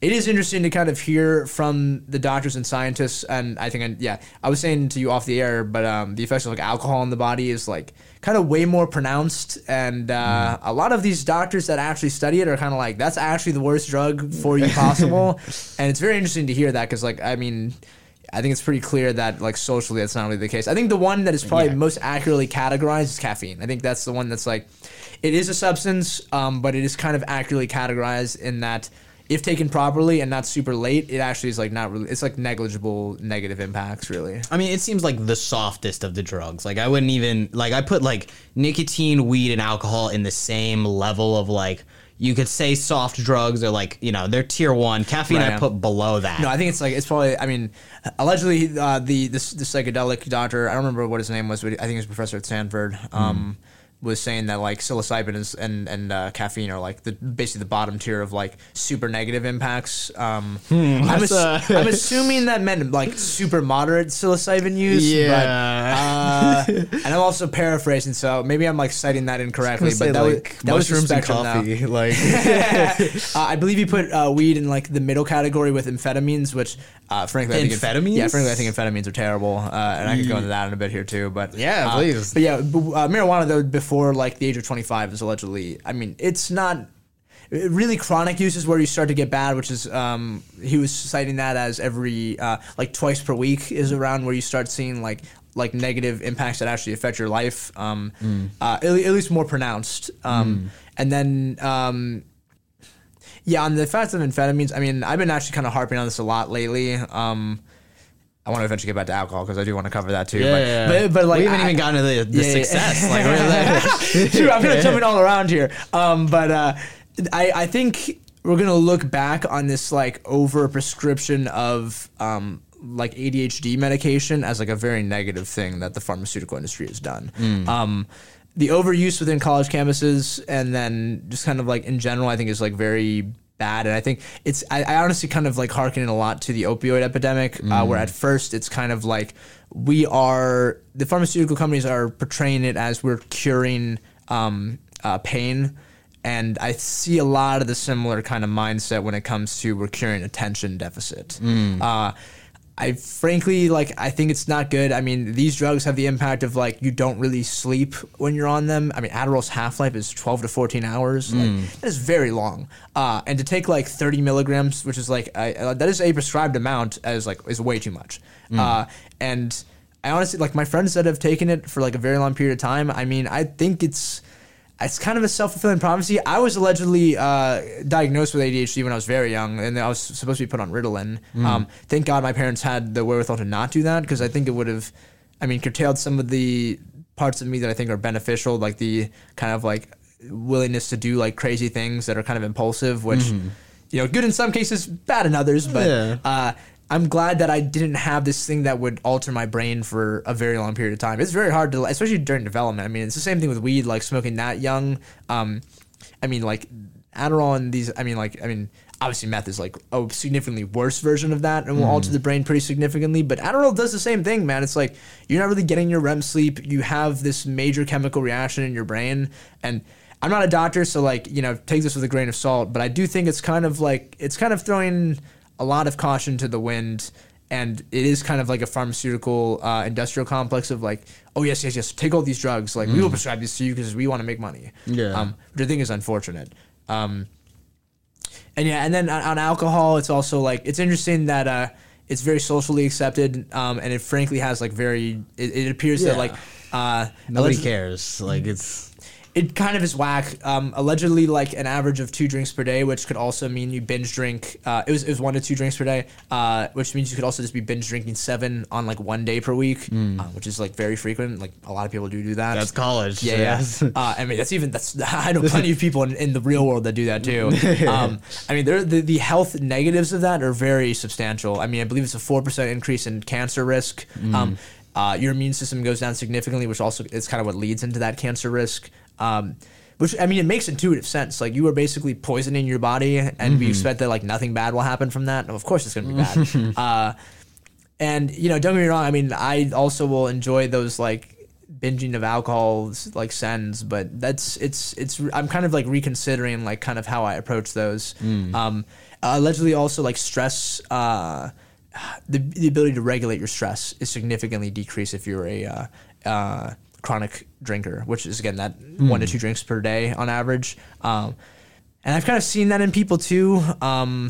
I knew somebody that they were kind of like, you know, having the like 1 wine glass per night thing, and yes, stress and anger management very, very poor in that person, unfortunately. And this is somebody that's very close to me. So it's unfortunate to see that we kind of do cast this under the rug and don't talk about it enough, because I do think it is.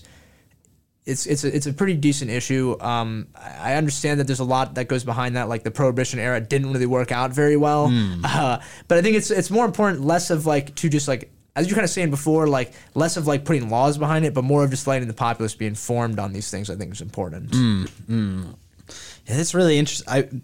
Do you worry that like, I mean, I don't know your history with substances, but like, do you worry that like you're what, 22 now? Yes. So you got 3 years and your brain's almost gonna be like, your brain's Fully done developed, cooking. yes. The prefrontal cortex finishes developing. Yes. So like, are you gonna like take extra good care to like make these a good 3 years of development, or like what, you know, do you have any plans there with that? I mean, I think it's important to like have an idea of what you do to your body in that period of time, especially during like core periods of development. I frankly wouldn't recommend that anybody like under 18 really indulges excessively in any substance. I mean, I knew, unfortunately, again, like plenty of people in high school that were like super into substances, you know, whether it be weed or alcohol. And I mean, they normally don't really like amount to too much. That's very interesting when you do that. I mean, especially if it's like, again, chronic use. I think really chronic use of anything. I mean, I kind of curtail this for caffeine, unfortunately, because I'm kind of like, well, I'll bite the bullet on this one. But I honestly think like it's really not great. You know, even if it's just like, even if it's like dietary supplements to maintain lower cholesterol, I think it's ideal to be taking as little of those as possible, and more of addressing on the front line of like eating healthy, exercising well, like, and you know, substances goes into that hand in hand. It's like you want good rest. Some of these substances, I mean, like you don't enter REM sleep when you're on alcohol or THC, and it's important to kind of like understand that and understand why is my body like suffering so much, instead of just being like whatever, other people are doing it. I don't know. I think these are topics that maybe in 50 years we'll look back on and be like, I can't believe we let people do these things. Yeah. I think both alcohol and Adderall and those equivalents will be looked back in that way, unfortunately. Well, I think like just culturally, Adderall's not really, you know, nobody's like, oh yeah, bro, let's go snort some Adderall or something like that. But like weed, especially in pop culture, has just erupted. For sure. And then like there's also, I mean, I'm not sure how many people, I think with like, depending on what podcast you listen to, obviously like Joe Rogan has brought it up plenty of times, but like Hunter S. Thompson is kind of cocaine. Yeah, he's the figurehead of like do all the drugs and be successful. Right. But also die young though, unfortunately. Yeah, well, I mean, yeah, he killed himself. That was like, and he was like 60 or something, Yeah, but he was he could've- suffering, but like I don't know. I think like the moderation hasn't, like, we don't have that in our culture yet. Like we don't like, because I'll know like especially European people or like Spanish people, like they have sort of a culture where like, yes, some of the kids will drink a little bit when they're younger. Right. But they're much more controlled about it. They always seem to be more moderate in their overall use. Like it's not really as big of a problem as like, here where it's like, oh yeah, I'm just gonna get wasted every day of the week. Yes, I mean, it's definitely a loaded issue because I do think, yeah, the 21 as the legal age, I think, does kind of like, because I mean, I don't know, this It's bullshit. It's not the college students that see all their friends drinking while they're 18. I mean, it's going to clearly be pressured into drinking underage, and I think it's just stupid to like. I mean, as much as, again, I could see and understand maybe what you're going towards by making this a rule, but it will clearly be broken. I think if you have a more reasonable rule that is kind of like more of a guideline, less of a rule, is better. But I will also argue, though, the like cigarette use in Europe is pretty atrocious. Yeah, yeah. I mean, what is? Oh yeah, you haven't listened to the nicotine one. I'm curious to see what that says. It's interesting because allegedly, Peter Thiel was briefly talking about this, but like, you know, smoking in general is allegedly a pretty like negative impact on your body. In taking particulates into the lungs is just has pretty negative consequences to the body in general. But they were referring to kind of more of like, you know, patches and gum as more of like there can be a use and it's better than using a stimulant like Adderall, but.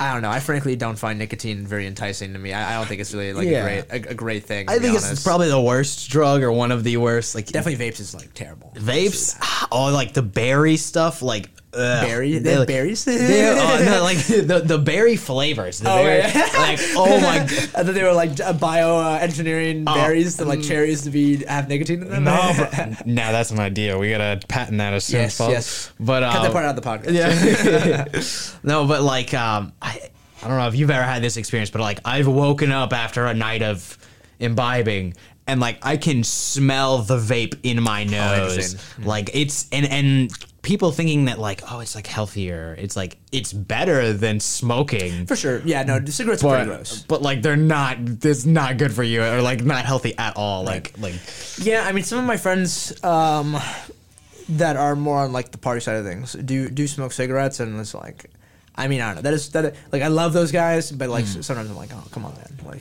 please let's not do that. I don't like. Okay, I'll admit I've had a cigarette or two in my day, and honestly, I prefer them to vapes. Like, it was to each their own. I think that he's the same way. Yeah, but like it's like I guess the occasionalness of it. Right, like, right. If every once in a while you have one, like you're gonna be okay. And I also think it's sort of like, yes, it's bad for you, and like. That's just what it is. But at the same time, like, I'm gonna die.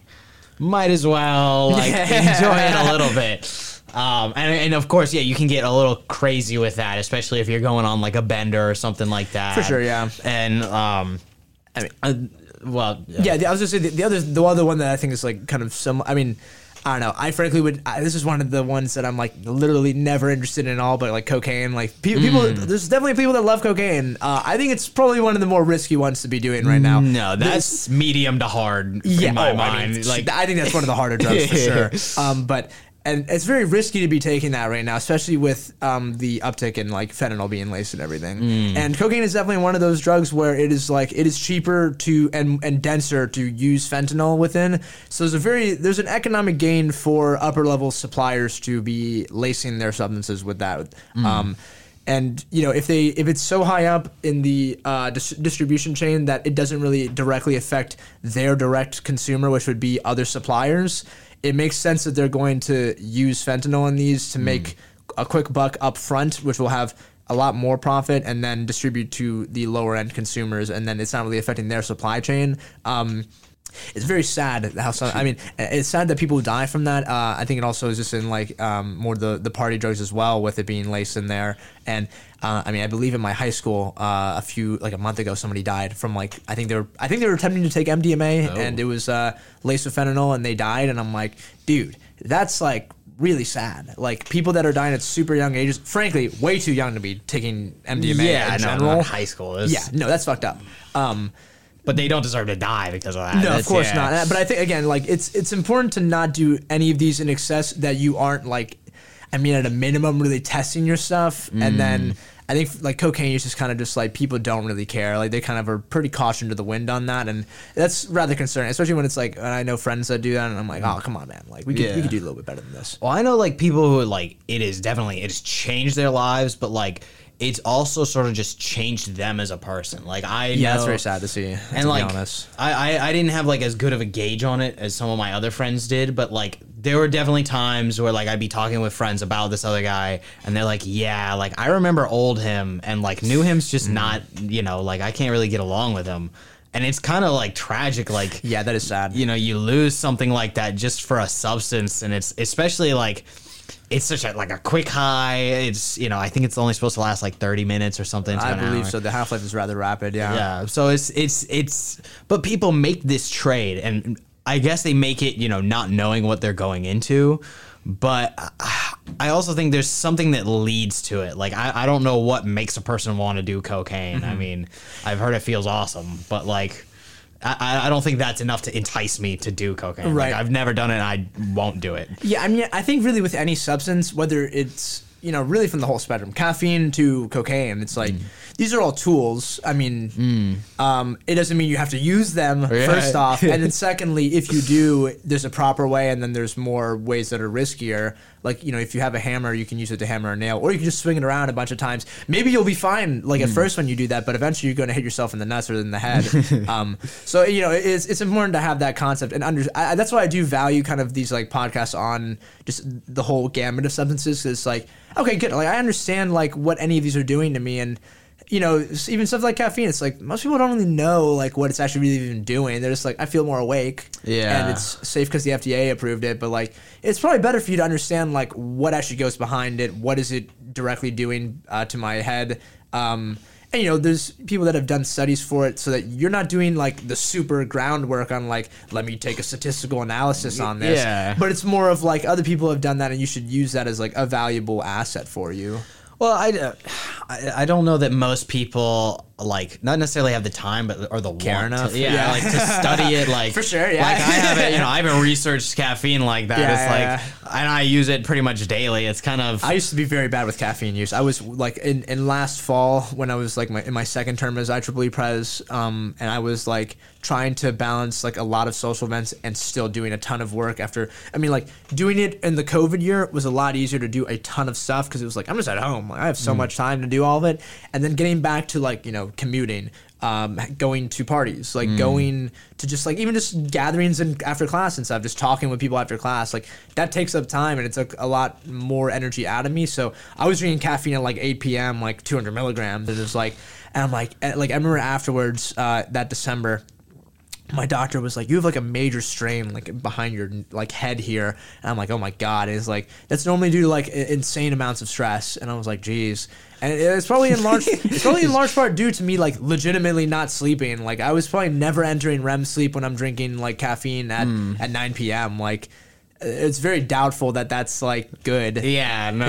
There's no recovery that's happening from that. You're not really getting like time to just like rest. And now I'm kind of, I think, in a much better state for that now. I'm drinking just more early in the day, and allegedly the rule of thumb is like if you want to go to bed at 11, drink your last bit of caffeine at like 1 p.m. to 3 p.m. Because the half-life or the quarter life is 8 hours. So is that? Because I always heard it was like effective for 6 hours, so that's how I've been plotting it out. Yeah, but for really like if you want to get like good sleep, like 6 hours is a bit rough for me to be honest. Like if I drink at 5 and try to go to bed at 11, it's gonna be very tough for me to sleep. But that's kind of been my rule of thumb now, just like drinking earlier, drinking less. Try my best to not drink on the weekends, or if I'm not doing so. I mainly drink caffeine honestly to like work like super intently. That's mainly when I try to drink caffeine. So do you do a lot of your work in the mornings? Like is that when you're like writing, or like I don't know what you do? I honestly my routine is kind of like get up at 7, workout is like kind of the first thing I'll do, and then kind of grind from then till so normally my current routine is kind of like start working at like 10 a.m. and then grind till like 7 or 8 p.m. Is kind of my go-to right now. That's a long period of time. It's definitely long. Yeah. No, it's definitely it's. But I mean, is that like classes involved as well? Classes are in that, yeah. Like, working on just like other stuff, like any like your senior design and stuff like that. When I was president, I was basically doing 12-hour days. Like that was kind of my vibe. I still do kind of enjoy that, honestly. Like kind of like the super hard grind mode. But that also kind of like pushes me to a point where I want to like kind of binge other experiences. So, that is challenging to kind of balance, and you don't want to do that in a way that you continually, work more, party or go work on a hard, play super. hard. I mean, maybe oh, I need to go skydiving every weekend now to feel alive or something like that. You don't want to keep going in a way that it just keeps one-upping one another, but more of just a way that is sustainable. Frankly, I think the better route is doable for me is 10-hour days, and then sustainable outside of work activities. I think is sustainable. The 12-hour days are very difficult to do. If you want to do that, you have to devote a lot of time to what you're doing, and I would only do that if it's something I very much care about. And I don't know if that's really sustainable for years. I think it's more of you can do that in short bursts, but it's not really doable if you do that every day for years. Was it sort of the case of boiling a frog by slowly turning up the heat? Is that what you would say your experience was with doing that much work? Because that goes how are you with this high level operator? Right. Did you freshman year, or you even senior year of high school? What has changed, not just in how you what you do, but how you think about the things that you do? Right, that's a pretty good question. Yeah. Well, honestly, my first 3 years of high school, I was pretty socially awkward, not very. I mean, decent student, which is I guess the foundation of everything else. But I was kind of just didn't really know my place, didn't really know how I could fit in. And then senior year, I kind of more found how to be a social butterfly. I feel I always wanted the spotlight on me, but never really knew how to accurately do that. I think I've gotten a lot better at that, frankly. And just gotten better at communicating in general. But that last year in high school, that was kind of when I also shifted away from video games and more into just doing stuff with friends, going out and just hanging out, going to the beach and stuff more. And that kind of allowed me to kind of transition into college, where I was way better at kind of achieving success in classes and then also doing exterior things. And freshman year, I was really that was really when I was a gym rat, honestly, in there a lot. Again, I was saying eating a ton at that time. And then progressively, I started kind of doing more kind of goal-minded things. Sophomore year, I got started doing some jobs. I actually, my first job was 3 different jobs at once. It was I was a SARC tutor. I was a research assistant, and I was also doing campus tours occasionally. So it was kind of finding the vibe of oh, I want to do all these things. How do I do all these things? Well, just put in a ton of time and be willing to do them all. And then COVID was interesting. I think it's kind of been interesting for me is that I kind of go through these spurts of completely changing what I'm doing. COVID kind of slowed everything down. Then I briefly went and worked a ton in industry, and then I came back and I'm working, doing IEEE stuff, and doing classes remotely. And then the next year is I've kind of dropped the industry side of things a little bit, but I'm now more focused on the experiences, still doing the IEEE and still excelling in school.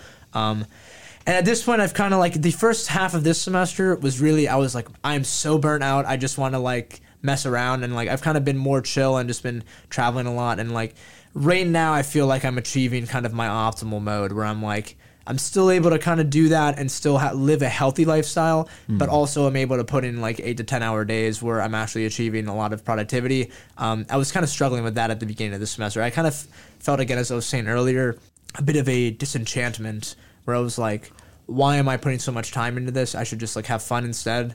But now I'm realizing, I mean, I kind of already knew this, but brief, moment of, I don't know, weakness or just exploration. But now I'm kind of more into balancing those two, getting high achievement while also doing fun things. It's good to have that balance. Extreme on either of those is bad, to be frank. Yeah, I mean, you can't have. I mean, just not having a life and just working all the time. That just doesn't seem appealing to me. But I think most people want nobody sees themselves as I just want to be a whatever guy. I just want to show up and get a job and be just be there. Some people are like that. I mean, yeah, and we were saying earlier, or I was saying earlier, we need those people to show up. But I think a lot of people see themselves as they have their dreams, they have what they want to do, but they just don't know how to get there, or they don't know how to become that kind of person. Mm-hmm. And so I guess is there something that you think just changed? Do you think it was a slow change? Did you have, where you you saw a businessman and you're I want to be a businessman, and then you became that? Or was it just a slow change into more and more activities, more and more work? Yeah, I mean, that's a good question. I mean, I think it's a little bit of both, probably. Like, I think it definitely was like a transition period to be like super, like in the productivity mindset.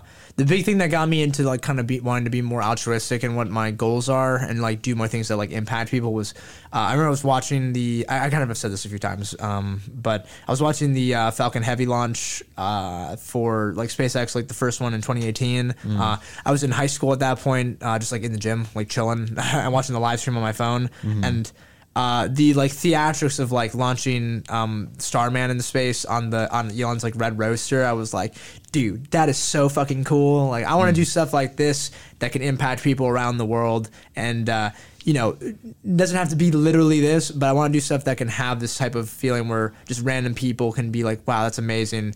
Or just like impact them positively, like you know, doing stuff that is going to benefit others. It was something that like kind of like came into my realm as something that I wanted to do a lot more.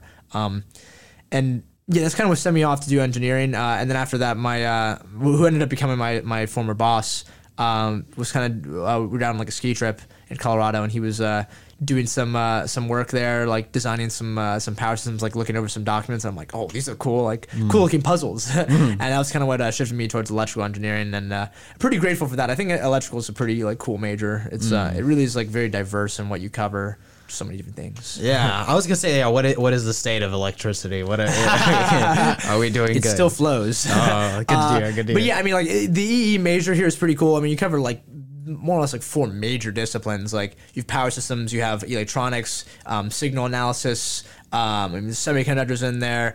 There's really like some. I mean, like the computer side of things is also like a lot of fun. I also did a CS minor, which pretty entertaining. I think that's like pretty cool. If people have the time, I would recommend they do it. But like, I know not everybody can fit that in. Yeah, CS is tough. The CS1 is a rough class. Yeah, it's probably I put it in like top 5 hardest classes I took here for sure. I think it's probably number 5 or something. In order, well, maybe not in order, but power systems is definitely number 1. That shit was insanely hard, and people normally fail that class. Chan's semiconductors class, EMF is pretty hard too. Then maybe CS after that. That's probably the top 4. I mean, okay, so electronics, how are they able to like make it smaller and smaller every single time? Right. I mean, like you know Moore's law, like the concept of that. Yeah. I mean, allegedly it's. I mean, I'm not really too sure how they go about making it smaller each time. That honestly is like, I guess I haven't researched it enough, but I know it's all about like photo. Like what is the tool they're using in order to get it that small? I believe a lot now is like using photons in order to get the new smaller chips, but. I mean, it's very like challenging thing to do. I mean, those semiconductor plants are like super valuable and need to be basically like fully clean from exterior inputs. Like the one in Taiwan is like insane allegedly. That one like outputs 92% of the global advanced semiconductors. Yeah. Which is why if China invades, it's going to be most likely you'll have to turn in your phone, unfortunately, because the government's going to need all them chips. It's going to be rough. It's going to be a tough time. That was allegedly a concern. Allegedly TSM, Taiwan Semiconductor, has a plan if like Xi Jinping's the Chinese something party, what is it called? Chinese Communist Party. I guess it's Communist Party. Yeah, What, the People's Army or whatever. The People's Liberation Army. Yes, that's the one. Yes. Allegedly the plan is if they invade Taiwan is to just bomb the plant and make it be like, all right, nobody's getting these semiconductors because they don't. Because I mean, that is like one of the bigger reasons that Taiwan is kind of like such a hot topic is like that semiconductor plant is like a major industry ploy at the moment. Yeah.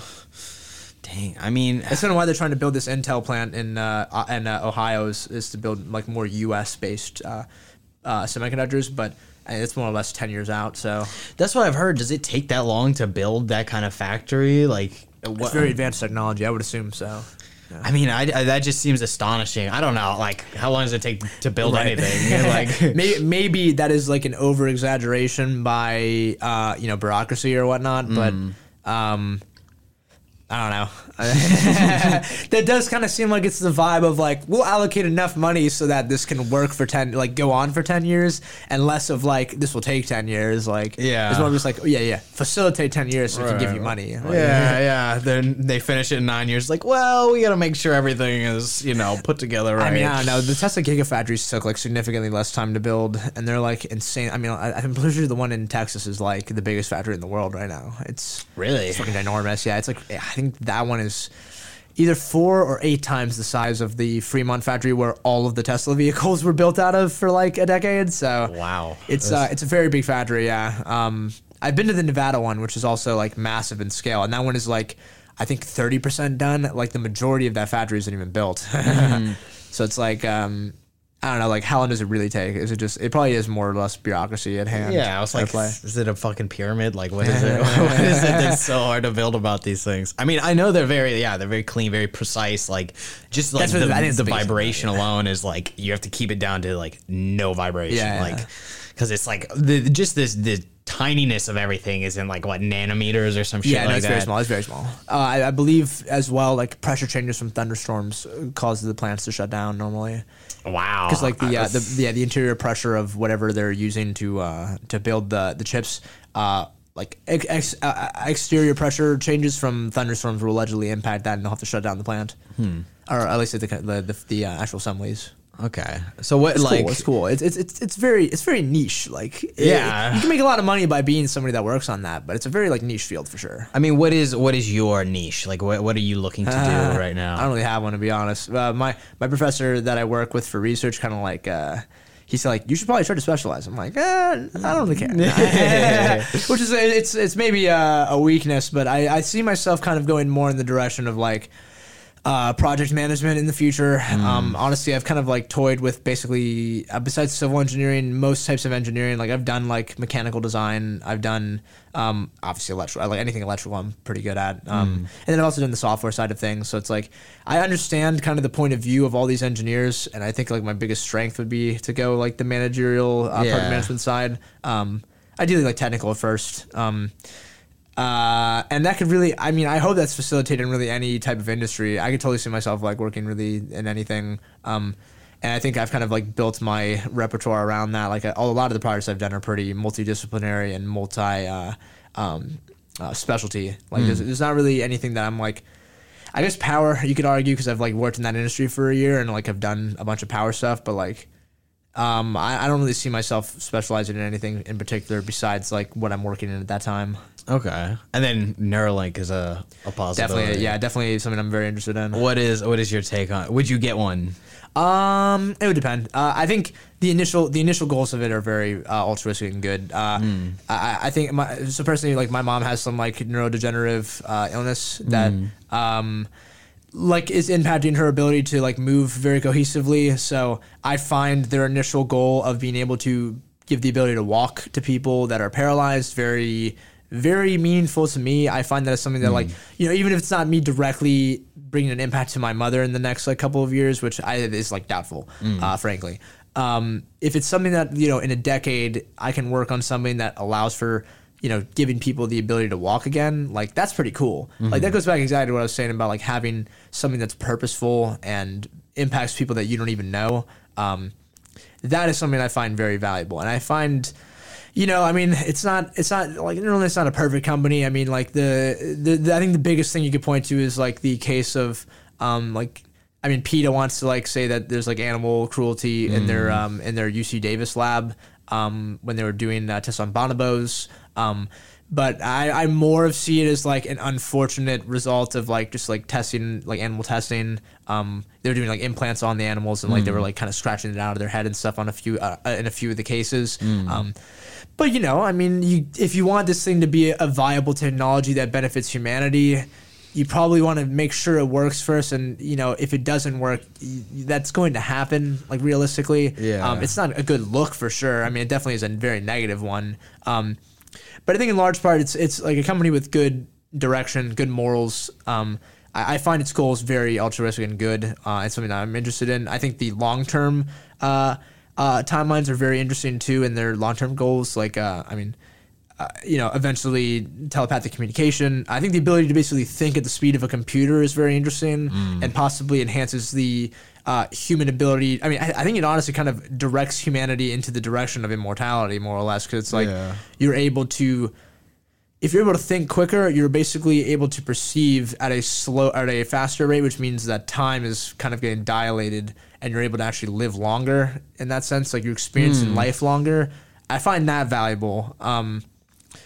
And the one thing I kind of is in the back of my head, I don't know if you've ever seen Star Trek at all. Have you by chance? Not too much. No. In the series The Next Generation, they have this species called the Borg, which is kind of this like computer collective of species that get assimilated into this like robotic collective of beings.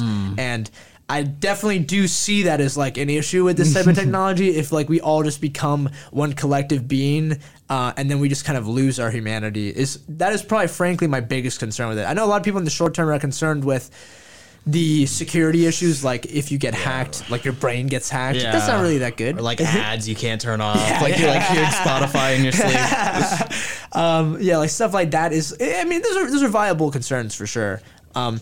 I am more worried about the very long-term effects of like, do we just lose our humanity because we're controlling like, neurotransmitter outtake, we're controlling how we think, we all just become one being, we become too analytical and less biological, which I think is beneficial in some extent. I think that rids us of the want to like kill one another for no reason or kill each other based on like sexual partners. Like that's just stupid. Like frankly, war in general is kind of stupid. It's just very like I mean, we got Velcro out of it though. Like, come on. Yes.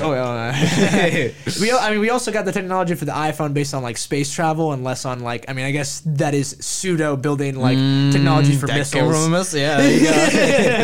Thanks, Von Braun. But I don't think that war has to be like a facilitator for technology uptake. I think that money could just be put into other aspects to do that same goal. Yeah, I mean, kind of going into that, I'm kind of worried, or not necessarily worried, but curious as like if we're able to achieve immortality, because I don't know that that's possible really with Neuralink, but like if you're saying, oh, maybe we can upload consciousness, which then comes into the question of like, how do you know that that's like a person in there still and not a computer? I don't think that's really a great idea, to be honest. No. I'm less of on the idea of uploading consciousness. I'm more of we should be able to like think quicker and perceive quicker, but I think it is good to have a finality to life, to be honest. Yeah. I mean, what would it be like? It just seems epic, like the last human to die, or like the last human, like this is like somebody will definitely do it. Like, what if they just shut off the taps? Like, this is all the people. We're done. We're not making any more, but we're not getting rid of anybody else. Like, deal with what you got.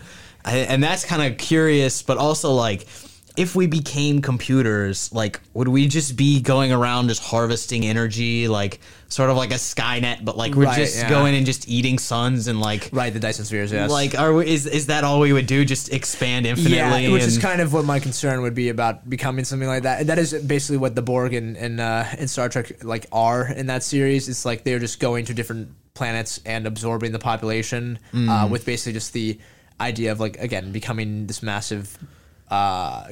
constructed network of beings, and there's a there is like concern on that. I mean, like, what's the point? Yes, exactly. And I was gonna kind of actually say that, but like my kind of like more or less like the thing I find the most valuable in life is like the ability to experience things, and it's like if your experience is just fully analytical, I don't think that is good. I think that kind of does rid the purpose that is like more interesting. But what if you could like just sit in your virtual world and just experience everything? True. Your couch? Yes. It's a good balance. Metaverse your brain away. It's a good critique of that opinion. Because I mean, like that would, I guess, solve the problem of all the extra workers. Like, just put them on their couch and just let them experience, a 5 sub for the next 20 years. Right. I mean, that really is the Wall-E story. Yeah. Everyone just doing. Exactly. On the machines. Like, I guess we need the death to make life beautiful. I think so, yeah. We get philosophical. No, I think that the finality allows for you to actually do interesting things and not be like, oh, I can just do it later. Like, that is the biggest concern, is like you will just put off doing cool things or impactful things because you could just do it later. I mean, what would you do in the meantime, though? Like, do it later? Immortality? Yeah, like, okay, you're saying I'll do it later, but what are you doing now then? Like, I'm not, like, that critique I don't totally understand. Like, interesting. Like, are you saying, like, oh, I would sit on the couch and, like, enjoy the TV show now, and then I'll go and, work on solving world hunger later? That's an interesting point. Yeah, maybe I would just be the same, honestly. Maybe if I was immortal, I'd just still behave the same way. I don't know, but there's kind of, like... I would imagine that the majority of driving factors for people is kind of, like, I want to achieve something in some regard. Like, I want to... become this, do this, and have a good life for my children, is kind of this idea that eventually it's over. And I think that, if it's not very like consciously available that is the case, I do think that's a very subconscious and evolutionary thing that we do consider that. Like we're like, I need to achieve all these things now or else it won't happen. Maybe you're a little bit less you're more risk averse. Like you don't want to take as many risks. You're like, oh, like why would I do this thing that has high upside but very low chance of being successful if I can instead just keep going about doing this for now, and then maybe eventually when I'm older, because I have an infinite time, like when you're older, yeah. 10,000 years older or something. Yeah, exactly. I mean, like that is kind of like the concern of that. And I mean, the other thing too is that you'll probably just get bored after a bit, like of being immortal. Yeah, I mean, like what else can you do? Like if you had 1,000 years to live, I mean, I don't know, because I'll walk around the library, I'm like, nobody can know all this stuff. Like all those books, it's like you'll never be able to like get all of this in your brain. Right. Yeah, I mean, I think the unfortunate thing is that people that even do read so many stories, and I mean, I have family members that like when they pass, I'm like, damn, such a wealth of knowledge that is now just gone. Like that person had all this, had their experiences, had this bank of knowledge from books they've read, has their own personality, and that is now gone. And I think, in one aspect it's very sad, but I also think it is kind of like poetic and needed, because it does kind of allow for you to appreciate the day to day. But if we could collectivize, if we could sync all our brains together, then we all have it immediately. Then we all have all the knowledge, but that kind of leads to like maybe if we have like the strongman Elon with the controls the main computer, right. You could fully utilize humanity. Like utilize all the knowledge or like maybe there's the artist who's like they make the best music but they didn't have they couldn't sell themselves, right? And so like nobody would hear it, but like that's actually what the people need right now, so you would be able to locate them and just the resource management, the logistics, which seems to be like that is one of the biggest problems just in general, is not just having the right stuff but putting the right stuff in the right place. Yeah, and I think, it's really, I think, frankly, my opinion on this isn't going to, I mean, I honestly don't even have a, succinct opinion on this. I think it's something that will need to just be, discussed openly. And this is also where I kind of think that, the idea of, bringing up to what we were talking about earlier, the collectivist mindset is maybe not as beneficial, because, the collectivist mindset maybe rushes into something like this thinking, we just need maximum output, so let's put all our resources into this, make a collective consciousness, and just keep building or expanding. And maybe that's not really that's not really a great goal, perhaps. I mean, maybe it seems like it for short-term gain, but maybe we lose our humanity in that aspect. And that's something that's more likely to be openly discussed and debated in the U.S. than I think, and possibly other parts of the world. And I think, again, as much as maybe we're not in the peak of the United States culture or whatever, and this isn't the best time, I do still think, and I especially think in the future, we will have a culture like this will have a very important place in kind of discussing those issues and kind of making decisions based on them. I think it'd be it sounds like a good movie idea, the sort of the religion of the people who join the Neuralink versus fight, the regular the primals. Shit, I should make that movie. Yeah, right. That is just the amount of money, or I guess it would be an interesting interaction. You have to deal with we still have the regular people, but then every once in a while you have a Borg walking around, and you're oh yeah, he's like a Borg, but you still gotta use them and interact with them. I don't know. I mean, maybe in the future it would be tempting too. They promise oh, at the very least we'll give you bliss. We can literally just press the bliss button on your brain. Dopamine, yeah. That's also actually one of the bigger concern areas I have on the technology as well. Frankly, just neurotransmitter regulation in general is kind of a concern for me. I mean, this kind of goes back to SSRIs and antidepressants and Adderall.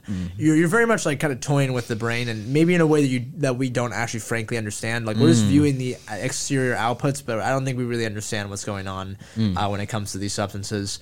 And if you're just taking away the pill but doing it more directly, and then you kind of, I mean, maybe there's a benefit that you can monitor it better and do more better things for it. I think in the short term that won't be the case. I think frankly, in the short term, before we realize the long term effects and stuff like that, it's going to be kind of the Wild West. You jailbreak your Neuralink and it's just you're doped out all the time. Yeah, I mean, I think there's a story from I believe the maybe 40s or 50s where this woman had an implant into her brain. I think it was for pain relief initially. Yeah, I heard about that one. Yes, it like bridged with where the part of her brain that caused her to orgasm. And Maybe I heard a different one. okay, never mind then. Basically, yes, they were attempting to have it so that she would press a button and it would stimulate the part of her brain that released, I believe, norepinephrine, which is like the pain relief neurotransmitter in the brain. And it instead bridged. Well, I think it probably did both realistically, but it also bridged and caused her to have an orgasm every time she would press this button. And basically, what occurred after that is that she was pressing this button like 50 times a day, and she was like, "You need to remove this from me." But then also, anytime they would try to remove it from her, she would like viciously attack the doctors because it's like. I mean, yeah, frankly, it's very similar to like substance abuse. Like you are chasing this high, and as much as you're like, my life sucks now because of this, you also will be like, fuck you, I need to have this. Like, you don't take this away from me. Like, this is my life at this point. And I'm decently, that is like, those are the several concerns I have with the technology. I think that like the future ability, instead of like, cell phones have brought about like rapid porn use, but I think that this is more of like, yeah, the ability to orgasm whenever is mildly a concern. Like, frankly, that is like not really a societal benefit, to be honest. I frankly think that like, I mean, the sexual urges is like an interesting thing for like relationship building amongst people. But I frankly think that like some of those urges are kind of like stuff that we really shouldn't hyper focus on. Like again, especially stuff that like will result in violence based on these urges. I think is like stuff that like humanity should evolve beyond and use more analytical thinking to kind of like avoid that. Like, I mean, whatever. Like you could fill in the examples there, but I think it's like hyper focuses on these biological urges is kind of like disappointing, to be honest. We've kind of gotten to a point where we're more analytical in thinking, and to still have individuals that like make very poor analytical decisions based on the chance for sexual partners or something is like, come on, man. Like we should be better than this. I also kind of feel the same way about war. It's like that is just a short term like benefit for like more territory or resources, and we should kind of be like straying away from that. And luckily, I think in large part we kind of are. I think frankly the more recent conflicts are more of just like the anomaly amongst the recent concerns. I mean, there's not really like, there's still like pretty atrocious wars that do happen, but we don't really get like super impactful ones in the West as much anymore. And I hopefully think that will kind of impart on the world as a whole in the future. I mean, well, with the war thing, I think, especially in America, we've kind of forgotten what it's like, at least. Because, like, what? Yeah, it's maybe dangerous. I think that, frankly, is kind of dangerous. Like, because, since, like, what, Vietnam was the last, like, thing where the draft was a possibility. Right. Like, Iraq and Iran were, they are happening. It was just distant. Yes. Yeah, it's distant, and it's not really, like, we don't need to be over there, really. I mean, we don't need to be in Vietnam either. Yeah, exactly. Yeah, exactly. I frankly think that is impacting people's opinions on this Ukraine war. Some people are a little bit too hawkish and I don't think, frankly, understand what they are kind of, like, insinuating by their actions and their talking points. Yeah, they don't know what war is. They're just like, yeah, we're gonna go fight them, and then once they get there, they're like, oh wow. They're like, we need to be adversarial to Russia, and it's like, yeah, I mean, unless we all get nuked and then none of it even mattered. Like, come on, like put this into some perspective. It's none of our business, I guess. Like it's. I think we're doing a decent job right now, but I am worried that like pushing Russia into a corner is not really great. Like, yeah, there's not really a place for diplomacy. Are you looking at the I just enjoy reading the audio signatures on those. Where are we at, Tom? Okay. Sorry that I've been kept looking over that. I just enjoy looking at that. I've been doing that more ever since I've been DJing. Like I've been like, oh, the audio signatures look so fun. Yeah. What is the audio signature for? Like you just like, oh, okay, I can see this. I just like looking at like the amplitudes and seeing kind of like how your voice kind of correlates with stuff on there. It's just entertaining to me. And then like in music, just seeing like you can understand like when the bass is about to drop based on like huge spikes in the amplitude. I find that just entertaining. It's good. It's easier to like beat match and kind of like understand how songs will correlate to one another too when you do that. Are you like a crafter of EDM or? I want to do that eventually. Toby, who's the pro dev chair for IEEE, is significantly better than me. Actually, very extraordinary. I hope he does it more and like releases more music because he's actually very good at crafting. I'm more currently on the side of just like mixing songs together, which I enjoy that a lot too. Just like songs that have already been made and then messing with the audio of those, I find a lot of fun. So is like, because I remember in middle school dubstep was Yes. the thing. Is this not just dubstep still? I mean, I enjoy dubstep in moderation. I enjoy dubstep at festivals. in moderation. Yeah, I mean, I frankly like. Don't go overboard with the dubstep. Well, when it comes to like electronic music, there's a lot of different genres. House and I mean, I frankly the genre I put at the bottom of my tier list is technically techno. Like, I find techno very simplistic and kind of boring, like the repetitive. German kind of. That's more of like house. Like that's like deep house is what I would refer to. Like if you have like a steady beat undertone and minimalistic, I like German house. Yeah.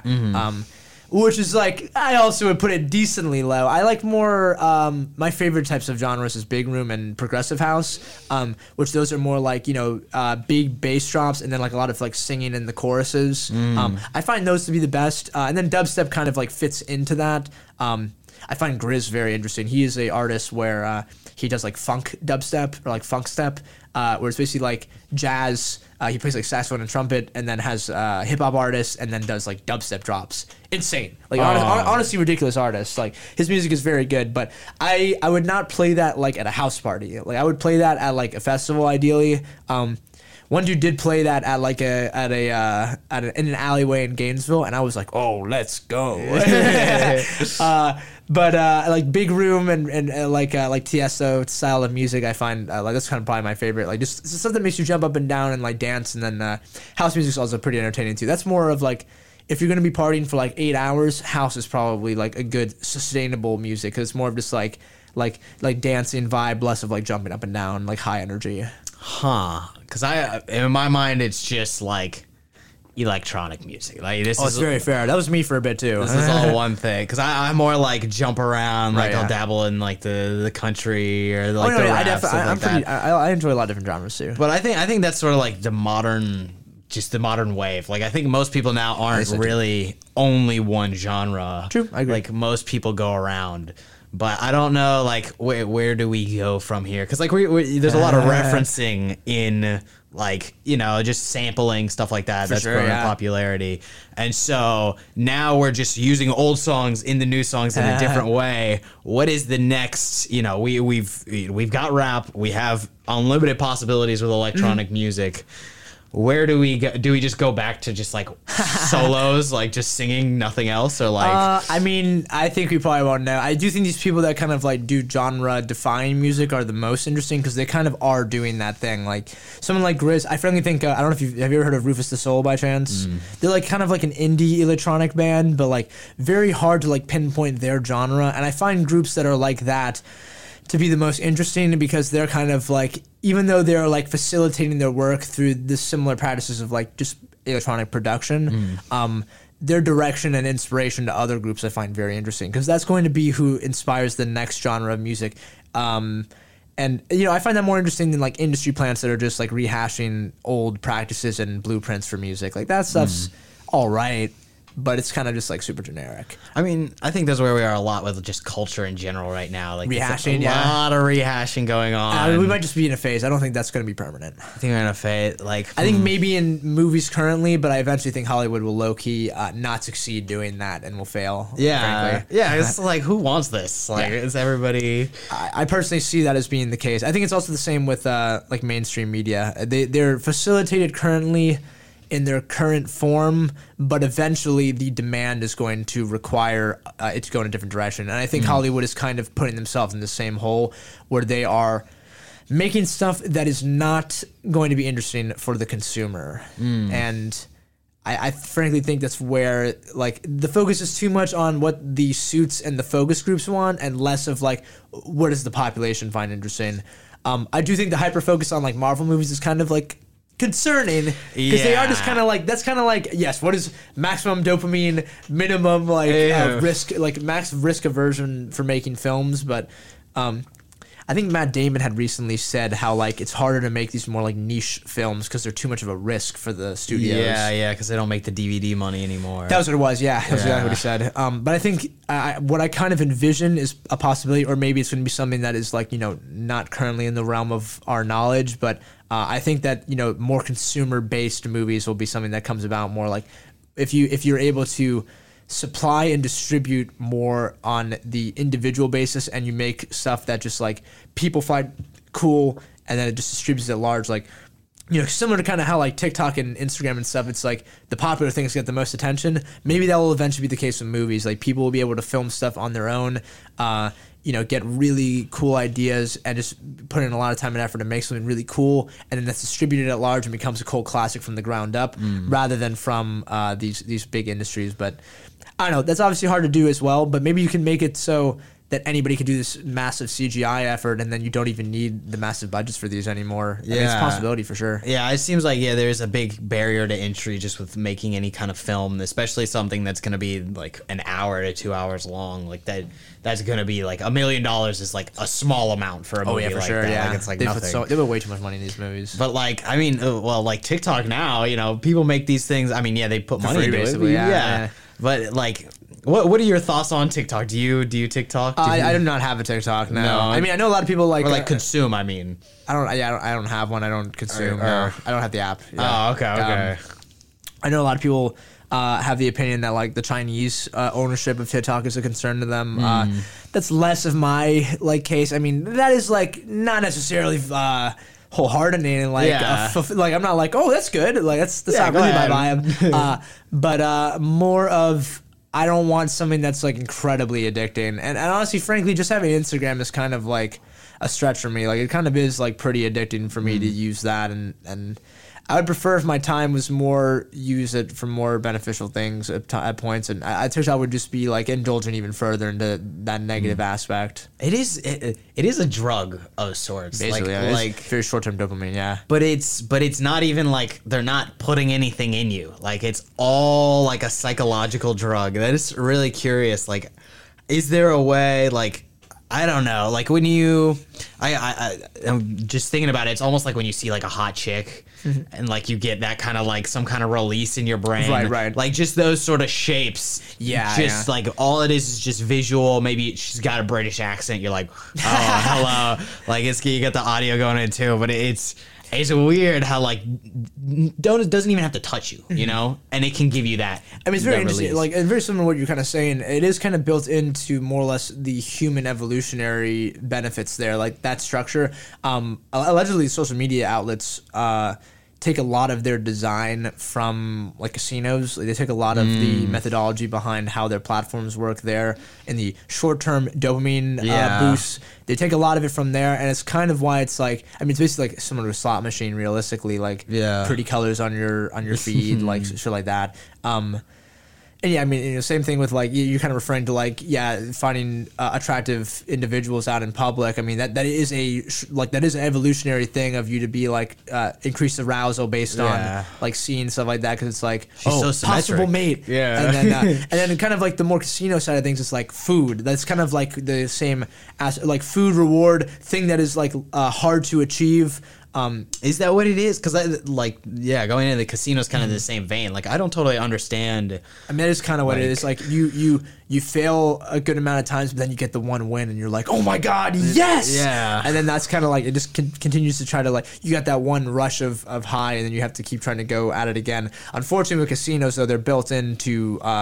Especially slot machines. I mean, come on, man. It's literally something they design. Like, you don't think they're gonna build those rigged? I can understand card games a little bit more because you kind of can like understand the math behind it. But like, dude, it's a slot machine. It's all probability based on what they put in. Yeah, they program it. They literally program a hit rate. Like, even if they are winning a probability of 51% to 49%, they're making massive amounts of money because you were outputting so much in there. I mean, I don't know the specific numbers, but like, it's just built in. It makes sense that these casinos are gonna fuck you. Like. Well, I mean, you walk in, you look around, everything's made of marble, and you have fountains, and you're like, I wonder where they got all this money from. Oh, yes, I'm sure they're not getting money from it must be from all the drinks. Yeah, exactly. That is why they give, like, free drinks to people. One, it kind of inebriates you that you stay at the table all night, but secondly, it's like, they have enough money to do this. Like, they don't really care. Like, Yeah, it's peanuts compared to what you're gonna be wasting there. yeah. I think you guys briefly on that episode of Mui, but also talked about like Vegas being a scam. But it's kind of a scam. Yeah. I mean, like Vegas is full of party. Listen, yeah, no, going to Vegas, like you're like, oh, this is where debauchery is just okay. It's Disney World for adults. Like, yeah, everybody except like prostitution's legal, weed's legal. It's a very interesting place. Like, it's like, why did we all just agreed? And if you look at like, there's nothing out there. Like, it is literally just in the desert. Correct. Yeah. Like, It's hot as as soon fuck there. as you get, yeah, it's a shithole. Fuck you. It is very warm when you pull up there. Very dry. I went there in August and I was like, Is that dry heat? That's a different like. yeah. I enjoy a dry cold. A dry heat is rather rough. See, I need my membranes to be moistened. You know, Dude, I I gotta hate dry it. out. Like a humid cold here is like horrible. Like it was 49 the other day here, and I was out running, and I'm like, dude, I'm dying. Like I enjoy like Colorado, like 49, and like it's very nice out there at that temperature. Yeah, I've never been to Colorado. That does place. seem like Rocky Mountain High. It seems beautiful. It's pretty dope there, yeah. But like the prices are like. It's not as bad as California. No. Oh, California's wow. terrible. Yeah. Honestly, I think Colorado probably does it they're one of the better states, to be honest. I think it's like it's a really, for me, I kind of view it as the ideal mix between Florida and California. It's like you can go and be independent and do your own thing, similar to Florida, but you have kind of the more like the benefits of a progressive state of California. California is honestly like it's way too far in one direction. Yeah, honestly, I mean, it sucks because I enjoy certain parts of it. I loved living in San Diego for 2 months, and then the last month I was like, I cannot live in California. Like, Why is that? the vibe is just very, it's just too like unit mindset. Like, it's too much of like a machine. Too much of like people wanting to. It was very interesting because I went to New York City recently, and like I assumed I was going to have a similar experience where I'm like, I don't like it being super liberal here. But I love New York City. I thought it was amazing. I think it was more of like the pacing that I enjoy of New York and not as much of California. Everyone in New York is like the best at what they do. They're working at like a fastest pace, very similar to kind of like how I work here. And in California, it's more of like, how do I achieve the maximum success with the least number of steps and less of like the mindset I kind of see out there is a lot of people that are doing the I want a job to facilitate something else, which is not really my vibe, to be honest. Being out there in the COVID years has definitely not helped. Frankly, their response is rather extreme, especially the Bay Area. Like way too much. I mean, dude, I would walk around without a mask on when like they had no mask mandates, and people would just be looking at you like you're the devil. Terrible. Like it's a terrible mindset. Like it's very bad groupthink, frankly. And I mean, the stereotypes you hear about San Francisco are very real. I frankly think it's one of the few cities that actually kind of nails the stereotypes. Like, very reckless homeless encampments, rampant drug use, rampant crime. It's very sad because I used to love San Francisco. Like when I went there, probably before I went when I was 14, with my family, and it was like you can kind of see that some of this was creeping up. Like the homelessness thing was pretty bad. The homeless population was pretty aggressive at that time, and now it's just kind of like it's kind of a shitstorm. The only places that are really good there are the super touristy parts that are on the coastline. The interior of the city is unfortunately very rundown, and yeah, I mean, it's very sad to see that. I don't think it has to be that way, but the current mindset of I think of that area and of that state is kind of driving it that direction, unfortunately. So where is like what is your sort of like tier list, I guess, for states for places to move? I do have a top 5 currently. Not in this order, but Austin, Denver, those are pretty cool, like Midwestern places. I've never even been to Texas, so I would definitely need to visit first. Say, like, I've heard Austin doesn't live up to the hype. I've heard people say this. I would like to check it out for myself at some point. I think I will see. I will try to get out there at some point, but it's on my list. New York City is frankly on there. Boston, I just visited there. A very epic place. I'd never been as like an adult, so it was very nice to go there. Very beautiful place. The winters are kind of a concern, but yeah, it's rough up there. And then Miami's probably up there too, but really, I love Miami. It's cooler to visit, frankly. Yeah, it doesn't seem very business forward down there. Yeah, the biggest issue I see is that the tech industry there is more of talk, less of action, which is like cool in aspects, but I see it as a mild hindrance for the city. I think it's too much of like, look at these cool things, look at the cool trends. I mean, dude, they were talking way too much about cryptocurrency and NFTs in this last year, which, yeah, I mean, another rabbit hole there. But like, too much on the hype, not enough on the realistic goals of engineering and technology. But Miami's cool though. It's just on there as like a cool thing. I love visiting there. Yeah, I would visit. I don't think I would stay. It's a very interesting party hub of America. They're in New York. I mean, honestly, frankly, Miami's like the coolest party place. If we're gonna be real, like that is the best place to party in the United States. If Really? I think so. Yeah. I mean, New York's awesome, but yeah. I think Miami. I mean, dude, there's clubs that are open literally till noon, like, and pretty epic places too. I think, I mean, just obviously be safe. I think it's more of a concern. I'd say drug use is like essential for something like that. Yeah. Very, very rampant in Miami, dude. Honestly, I saw. I've been to club space a few times at this point, and every time I go to the bathroom, everybody needs to go take a poop for some reason. Everyone's trying to go to the stalls instead of the urinals. Yeah, definitely very rampant usage there, and that does come with concern. There was one guy I remember very distinctly. I was pretty drunk to give good context, but I was pretty mad. This guy like pushed me out of the way, and I'm like, "Yo, chill, bro." This dude clearly on cocaine got very aggressive at me, and I was like, "All right, let me chill and not get my ass." I was also there solo, so I was like, "Let me not get beat up by 5 guys randomly," because that definitely happens in Miami. There's definitely like the people that are going to be aggressive, reckless partiers. And I think it's more of a concern if you're a female, to be honest. Like, I would not go there. Like, I would not do what I just like did going there alone. As a female, you would definitely get taken advantage of, if not trafficked, to be frank. And I mean, that's not the best environment. I frankly wouldn't raise a family there. I think that would be kind of reckless, to be honest. I mean, but New York City or something like that. I also think it would be reckless to do it there. The city is I would consider living there in my like 20s and early 30s. Man, dude, what a rough place to like raise children. Like it's good to go there, I think, when you're an adult and live there, so that you kind of like harden yourself and become more of a realist. And also like, being there young with a bunch of young people and a bunch of activities going on is fun. Yeah. But I think if you bring children there, it's like, and you have them living there, they will grow to have a very thick shell, which, beneficial in some aspects. The idea of like, if you can make it here, you can make it anywhere, I think is very real in New York.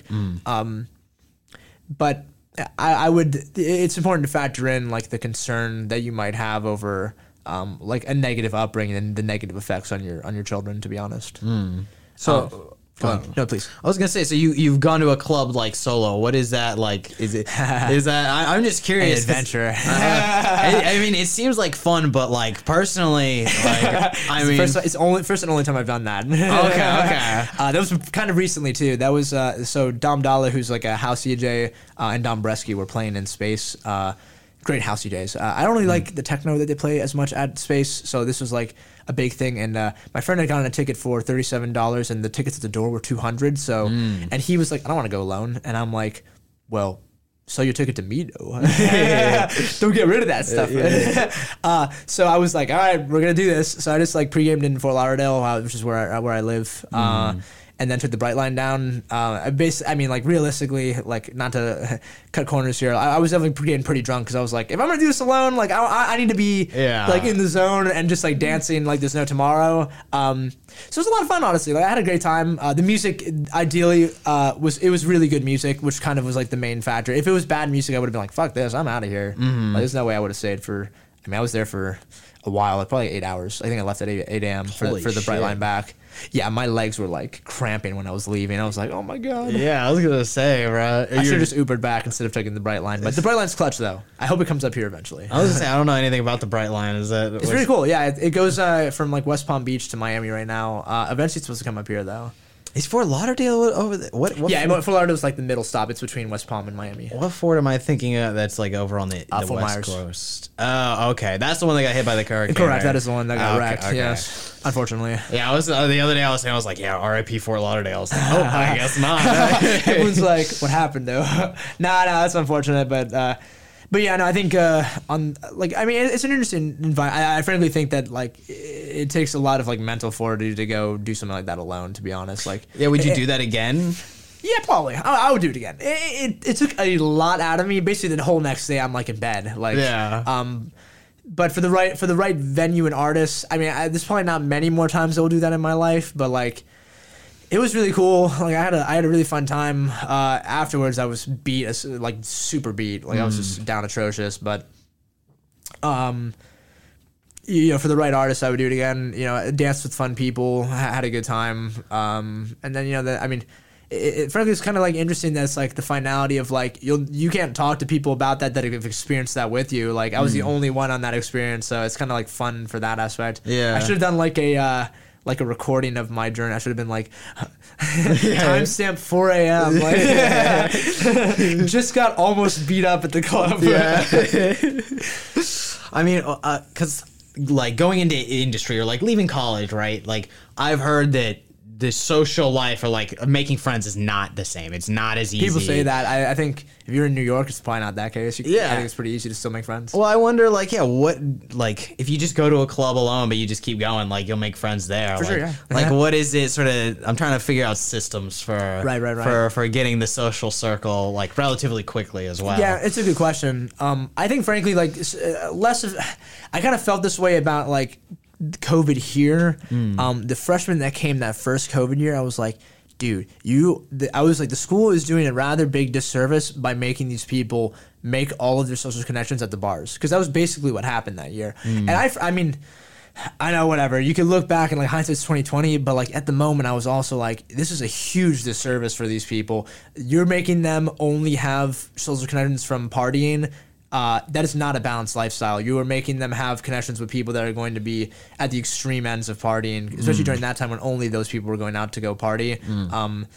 And I think it's also kind of the aspect of like, if you're only going to clubs to make friends, then you're going to like stray to that kind of group of people, which is good to have those friends. Yeah. And it's good to have, friends and people that will do stuff that is rather niche to you maybe.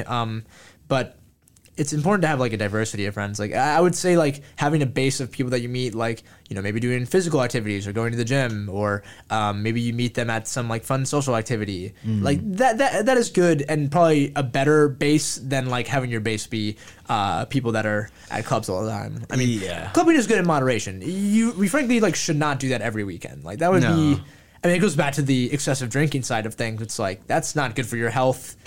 When are you like resting if you do that too? Like, what is your break? I guess, you take Sunday off. You take Sunday for the hangover. But I don't, I will be real. This weekend is like my first break from like super intense activities for like 6 weeks. And it's been so good. Like I've needed this rest so bad. Like, I mean, for me, I've always had the opposite, where it's like, all right, we got to start getting things going. We got to start, getting into the grind set, getting into that kind of like, every day we're going all the time sort of situation. And it's very like just kind of getting the wheels turning. There's a lot of inertia like holding against it. And I don't. It's very hard. It's very hard for a lot. I mean, and even for me too, but like, rapidly changing like your routine is like not easy.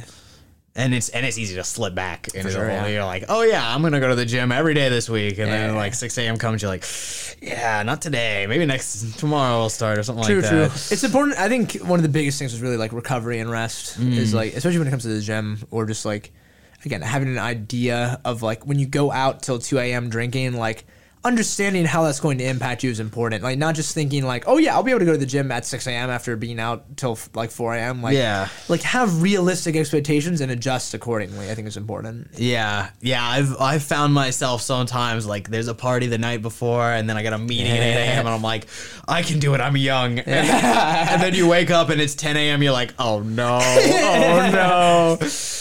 Like, oh, that is the worst feeling. Like, when you know you're about to get chewed out, you're like, oh, why didn't I wake up? Why didn't I?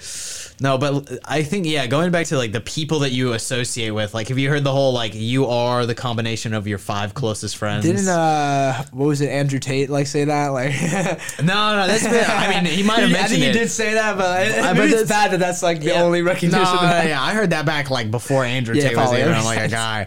But it, like, sort of kind of curating your circle seems like a necessary thing, but a little psychopathic almost. Right, yeah. I mean, I think it makes sense though. Yeah, like you're the summation of like 5 closest friends or whatever. It makes sense, like because you're kind of bouncing ideas off of one another. I mean, I think you still bring your own impact to that, and you probably. I guess it's like you're averaging out everybody's like kind of point of views, but I don't know, I think it's important to have a good diversity of opinion. Like not only associate with 5 people, but more like associate with a bunch of different groups of people. I think is very valuable. That's something that I frankly have like tried to do a lot, like and make sure to try to do because like you can easily get tunnel visioned into thinking something that if you just took a step back, you would realize is like not a great way to approach life. Oh yeah. Just if you have one circle and you just kind of like that's all that you get involved in, like the values that you place on things that don't really matter. Right. Like if you're like in a church group or something and like you're like, oh my God, the president, I want to be the president, like blah blah blah, and you're like screwing over all these people and just like you're not yourself, and then you go outside and you like talk to somebody and they're like, who gives a shit about that? True, like, very valid. Yes, I've noticed this quite a bit. I think initially the first time I noticed it was in high school. I was kind of always the person that was like trying to be friends with a bunch of different people, and there were certain groups that were like, oh, like we hate this person because this and that, and I'm like, dude, nobody cares about like this petty nonsense. Like, and now it's even more pronounced for me, especially in college when I see that. I'm like, dude, I don't give a fuck about your like petty nonsense. Like, let's do meaningful stuff and not focus as much on gossip. Like gossip and hating on people for like just the way they behave. Like, if you want to be a real friend to them, like approach them and just like say what you think is like a negative aspect that they're doing, and just like give them reasoning, and hopefully maybe worst case they just take that in and have that as knowledge for themselves, and best case maybe they adjust their course. But like talking behind people's backs and just being an asshole, like who benefits from that? It just hurts yourself, really. Now that is okay. That's a question I've had for some of my friends. Like I have this one buddy. And he has this other friend, and he hates his friend's girlfriend. Like he thinks this is a bad situation. And like I've been telling him, like, dude, you gotta say something. Like what are you doing? Like if he's your friend, let him know. But at the same time, he's like, nah, like that's none of my business, kind of thing. Or like he said, like, not my monkey, not my circus. Like I'm not gonna mess with that. And like I don't. What is your take on that? Like if you see somebody where you're like, I can't, like, this isn't my jam. Like, you got to let them know. Yeah, I mean, it is interesting because it's like, which battles do you fight? I mean, frankly, when it's like, if I'm going to burn a bridge by doing something, and if it's somebody I don't know super closely, I probably will avoid something like that. But if it's one of my best friends, like, or even just somebody that's close to me, like, if I see something that I would frankly see as negative for me if I was in their shoes, I'm pretty, like, often gonna like approach that and be upfront. But let's be realists. I mean, there's definitely times where it's like that's not really a battle worth fighting, and you have to kind of just like settle and not bring it up. I mean, I had a very close friend of mine that was like in a very toxic relationship, and me and my friends were always saying like, dude, you have to break up with this girl. I'm like, we were very upfront with him because like we just saw it as like negatively impacting him, and I mean, yeah, I don't want to go into the details, but like it's just like it was. It's unfortunate to see something like that like is going to just like, I mean, if it's for them, if it's like something that eats at them, that they're like, oh yeah, like this, my girlfriend like said this and that, and I can't believe that. And it's like, dude, I'd rather you just like focus on more important stuff, less of this trivial stuff, and like move on. And I'll be very upfront with people about that, honestly. And some people like don't take kindly to that advice, honestly. Like, and I'm not the be all end all. Like it's more, I should be more of like a vector for them to consider and less of like, oh, Alex told me this, so I should do it. Like I don't have everything right. I definitely have like messed up plenty of times in my life and made plenty of mistakes. So. No, like people will come to me, like I know some younger people that ask me for like academic advice. I'm like, do not ask me. Like, I do not know. I'll give people academic advice. But I mean, like, well, it's their decision at the end of the day, though. Yeah, no, like I've heard it's like rather than telling people what to do, just highlight like the options to them and kind of let them think about it on their own. Which is good, but it's kind of hard when you're like, this is the right option. Like, you don't need to consider that. Like, trust me. Yeah, believe that is how when I was like going to like training for my TA role, they were saying like if people come up with you asking for advice on like professors and stuff, don't give them like super specific advice or like leaning advice, but more of like give them overall advice on the class, like what are good classes to take, with one another, and which ones are like ones you want to avoid taking in conjunction. And I think that's like a good approach for stuff like that, where it's like, I mean, especially if somebody you don't know super well, like it's better to be more just like, here are your options, here is like ratings for these options, kind of make your own decision. And you're like, I mean, even with those two, it's going to be like, there's a multitude of like, let's say there's like 5 factors that you're looking at, like easiness, of course, the most you're going to learn from it, like stuff like that. You can kind of like rank those factors, less of just be like, yes, take this, no, don't take that, like type of vibe. I don't know. Yeah, I guess kind of giving people advice is a very like, it's a weird position to be in. A mixed bag. Yeah, that's for sure. I don't know, like when you see them and they take your advice and they do the right thing, you're like, yes, like, or like it works out for them, you're like, I'm a genius. But then when like confirmation bias, but when it doesn't work, you're like, oh fuck, what did I do? Yeah, that's probably been a time or two that's happened to me. Yeah, I remember there was this one person I was talking to, and they're like, "Oh, I don't know about engineering. Like this is like I'm not really sure if I want to do that." I'm like, you just got to stick with it. It's hard, I know, but like it's gonna pan out. And then they switch their major, and they're like, "I'm way happier now. Like this is great." I'm like, "Oh yeah, well, it's a good thing you didn't listen to me." Yeah, it's interesting being like seeing all the freshmen kind of come in and seeing like kind of like what their points of views are, because it's like it's definitely hard to be in like it's hard for me to relate to that at this point as like being so far in the major. So it's interesting to kind of see like what they find interesting, like where their trajectory is. Certain students that maybe don't care as much about the classes, and like I mean, I guess I'm less like there to help them like figure out a major, more of like there to help them figure out can they achieve success in engineering. Which I think is good. I think that's like valuable, and I hope that like I can at least help a few students. I mean, my main goal is to kind of make it like a pretty like that class. I mean, it's it's like a 1 credit hour class. It's like not like super core. So I kind of try to make it more of like, here's all the cool things you could do in engineering with like mixing with like the course requirements of making them fun. I think it's like a good balance for it. But it is. I don't know. I look at the freshmen. I'm like, wow. That was me like 4 years ago. It is kind of weird. They're very young. Yeah. Well, it's like, I don't know. Part of me is like, oh, like I'm not special to the school. Like they see you coming and going. Like true. Yeah. Yeah. Like it's a very real thing. You like, I mean, even me, like I was, president for 2 years, and at this point, like my existence in IEEE is pretty quickly fading away, which is, I think it's important that that's the case though.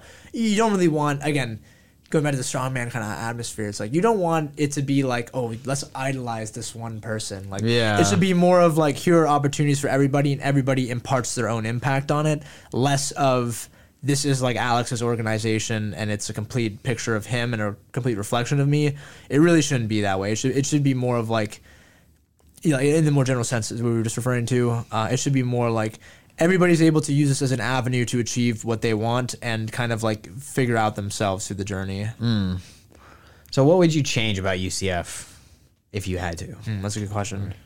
I'd definitely change the architecture. I know y'all were talking about that too. I don't know why you don't like the architecture. It's all right. It's just like Florida. Like it doesn't have any like spirit. It's very like 60s. Like, yeah. I mean, I think the newer buildings are very nice. I think, the opposite. I like the 60s buildings. I like the library. I like Milliken Hall. I think the engineering building looks like pretty, like the engineering 1 building looks kind of gross. Yeah. Yeah. It looks gross. Yeah. And then I think engineering 2 looks nice though. I think it's a cool structure.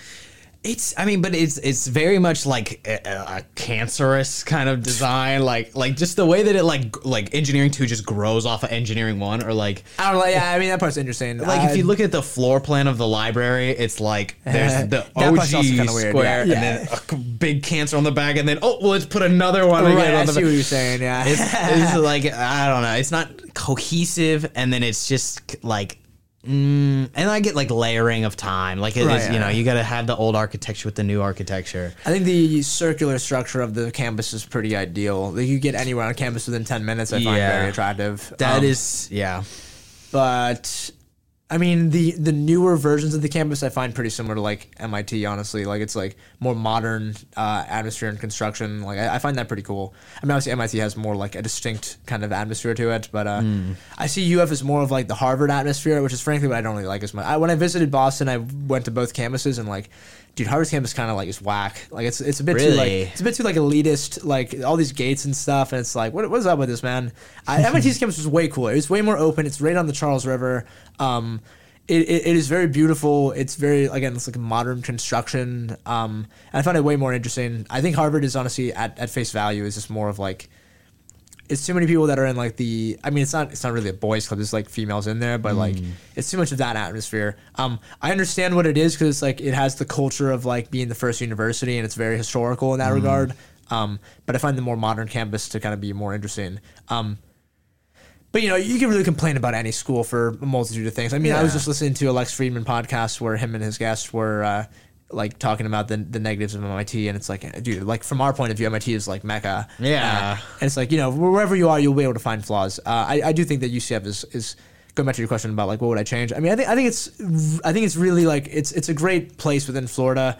It's honest. I mean, in my opinion, it's the best university here. Like you can debate that it's Florida, but I really think they're just trying to make things harder for people rather than like actually educating students. And I think the opportunities in the middle of nowhere is not really great. FSU's cool if you want to go and party, but not really great education.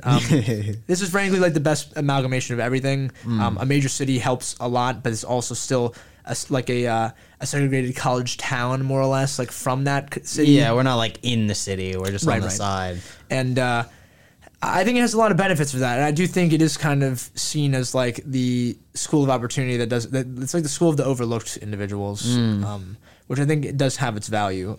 We're a sleeper. For sure, yeah, I think so. We do have those like connections though, like those kind of like the NASA connections, the military connections that are like, I don't think they're like advertised as much as I would, or maybe they are, but I haven't seen it. But like, I didn't even know about UCF until I was like 17, which is crazy. Like, I think I was like just dumb at a point. I remember, I think I started like knowing who they were when they went undefeated. I was like, okay, cool. I always thought that was like, I was like, oh, please don't say you're national champions. Yeah, it's cringe as fuck. I was like, come on. And dude, when I was leaving the first game of the year, I was like, we have a banner for this? We have a banner for like every bowl win. I'm like, dude, get rid of these, please. Just wait till we win like something good, and then you can put banners up. Like, I mean, like put conference titles up. Like that's cool, but like don't be putting like stupid stuff up. Like you don't need to say you won the Fiesta Bowl or whatever. Like, no one cares. Nobody gives a shit. Yeah. I mean, I guess we don't really have like those credentials yet to put up. You know, it's like a freshman resume. Like, oh, I did this in high school. Like, okay, buddy. I don't know. Frankly, I'd rather them just not like bullshit. I guess that'd be something I would change, but that's kind of like a minor thing. Honestly, I guess. There's still a lot of room that they need to grow in the terms of like the education side of things. I think it's pretty good. I think they can still improve, and I think they will as they still get just better professors. You know, there's a good foundation there, but I think that's still something that's probably the most impactful thing that I think they need to still improve on. And, you know, not discounting these student organizations, I don't think they really did as much. I think it's like a pretty good kind of balance between the focus on there and everything else, but I could totally see that in the future they can maybe like neglect the student organizations more, and I hope that just doesn't happen because that's really where I see some of the greatest value. So I hope they understand that that's the case, because if they get into a period where they kind of like fully neglect that, I think that's very bad. But I think, you know, Reza, I think is very who's the EC chair, and then the current dean have been doing a really good job at putting the proper spotlight on the student orgs. I was gonna say, like, what are some of the problems you've had with that? Like, I haven't really had many. Some people have like have been concerned that like they don't care enough about giving space to the student orgs, but like it really hasn't been a concern for me. The professors have been pretty willing to help us on everything. There's been a great network of support. I honestly think it's been pretty good for me personally, but like other people have like concerns and complaints. I think I could just see at a point under bad leadership, it can go into a more negative aspect there, and I think that would be the biggest disservice to the students if like if there was like a hindrance to that. I don't think it will be the case, but I can totally see it happening. Okay. So you wouldn't say like we need more Greek life or anything like that, though? Nah, not really. Frankly, Greek life's kind of lame. Really? Yeah, I mean, I think like, dude, the UF Greek life is like so cringe. Maybe the FSU one is cooler. I doubt it. I mean, I know a friend that is in the Alabama Greek life up in University of Alabama, and it seemed like it was very toxic. Unfortunately, like I honestly was like very concerned with how it like impacted his lifestyle. Unfortunately, and I don't think we need more of that. I mean, I really think this school is great in the fact that we stray away from that. To be honest, like we're very much dissociated from the frats. Like it's way more of like everybody's able to have parties and have fun. Way less of like you need to be in a frat to have fun. Which frankly, that's kind of what Gainesville is like, and I think that's terrible. Like, I think it's honestly so gross. Like, yeah, like needing you to be in there, and then. Fraternity life in general, it's like you get these freshmen in that just want to party and drink, and then it's like you incorporate them in and they have this family, and at that point it's like that's the only thing they know about college, and they're separated from their old life back home, and they basically are like, I need to be a part of this because this is all that I know and this is my life, and then you basically are able to treat them like shit because you have this opportunity to just be like, you can't leave because this is all you have. And I think that's a pretty big disservice to people. And it really makes people just become a silhouette of themselves and become a carbon copy of the people that are leading them in the fraternities. And I think it's pretty good that we honestly are not too focused on that. I think the fraternities here aren't really super into that direction either, which is good because they kind of understand that they're not like, they aren't really the top of the food chain here. It's a way more distributed kind of usage of like what people do socially here. Well, like it is like surprisingly just, out of the 69,000 students we have, like only about 2,000 or so, or maybe that's a bit old, but like 2,000 are in Greek life. Yeah. Like that is so that much, minute. Yeah. Like it's good. Yeah, I think it's pretty good. I don't know. Like I definitely see your points about it being good. Like that's all they have. Like kind of messes with their. I think for freshmen, it's not a good move.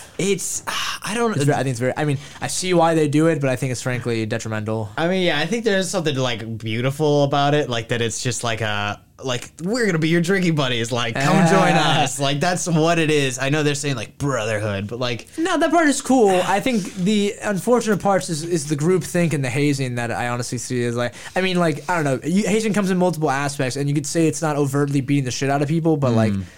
I mean, I think kind of ridding somebody of their personality is frankly like not a great trade-off, to be honest. Well, I don't know that it did that because I was a pledge for a couple months there. Oh yeah, there you go. And like it was, I don't know that it like took away my personality, but like the fact that you have to make it so you can't just join the frat willy-nilly. Like no, I agree, you have to, you have to like invest a certain amount of time, and like there's certain clubs here that do that, like SAE, yes, like SAE does do that. They have like quite a serious vetting process to even like get in. Really, correct. Yeah. I mean, I felt this way about Theta Tau as well. I mean, like because I find that is like a more ideal process in that like you are kind of like brought up to be more of just like an ideal engineer and like a professional engineer, and I find that to be valuable. And I think the professional fraternities are more in the direction I see of like a value. I just think that like the ones that are a little bit too focused on, I mean, it's inherent that they're going to be too focused on gossip because they're like, it's pledges and you have all this nonsense behind that. And then also the fact of like, it is mostly like social behavior. It does also kind of like feed into like a kind of, just like over drinking and over partying aspect too. I mean, again, it's human agency. Like you can make your own decisions even if you're in a group like this. But like, yeah, but like kids whose parents were in it, and so they feel like obligated to join stuff like that. I mean, it is like. I also look at sort of the tier system of it in that, like, because I have heard like fraternity life is for people who like really liked high school and they want to keep doing that. That's a pretty good thing. I haven't really heard that. That's funny though. But like looking at the houses, like looking at the sorority houses, you can tell by the houses the sort of the tier, like oh okay, the bad, like they got that money. Yeah, they got that money. Like you see this, like the Tridels, that like that's a mansion. You're like whoa, that's nice. That's gonna be the best one. Like and so like. I'm wondering, okay, is this like a problem of the school not giving enough money to them? Is this just naturally how it kind of distributes? Like, because you also, or at least in my head, it's kind of like, all right, is it like these are the bimbos, or like these are the girls that couldn't make it here, so they've like, they got everybody who couldn't make it, right? And like, I mean, I'll be real. Like this is what I'm saying. Though, like hyper focusing on like these types of concepts is not really like beneficial like uses of time, in my opinion. I mean, it's good for us to discuss it so we can kind of reflect on it. But like for some of these people, that is like a good portion of their life is like talking about like, oh my god, that frat sucks. Like this one is great. Oh, those boys are so cute. Like that's cool, but like, is that really a good use of time? It's worthless. It's like, what do you get out of it? Like, because once you graduate, like none of it matters. Exactly. Poof, there it all goes. All your hard work. That's what I try to say to a lot of people that hyper focus on. Again, it goes to like hyper focusing on stuff that's like superficial. It's like, important today, useless tomorrow, and basically, which means useless today. Like if it's something that like in a year you won't care about, then like you shouldn't allocate like a third of your day to thinking about it, type of vibe. At least that's kind of my opinion. Again, like to each their own, and everyone could do as they please. Yeah, I mean it's a free country. And some people feel like some people love the like sisterhood side of stuff and the brotherhood side of things, and like that's cool. I also do think it's kind of weird that we only have 2 fraternities like on campus. I think like having the Greek life on campus is an interesting move in general, to be honest. But the Greek ghetto is like an interesting vibe. Oh yeah, it's a fun place to be. Although I've heard they're cleaning it up, or they're trying to. Are they like evicting like houses and stuff? Yeah, some of the houses in the back they've been like just destroyed. Like they'll evict people and they're like wrecking them. I think they're gonna build something back there, like some apartments or something, or something like that. Yeah. But I don't. Like, part of me likes it. Part of me likes the Greek life, but like I don't. There's no logical reason why. I can't look and be like, this is good for people. The culture, brother. Like, I don't.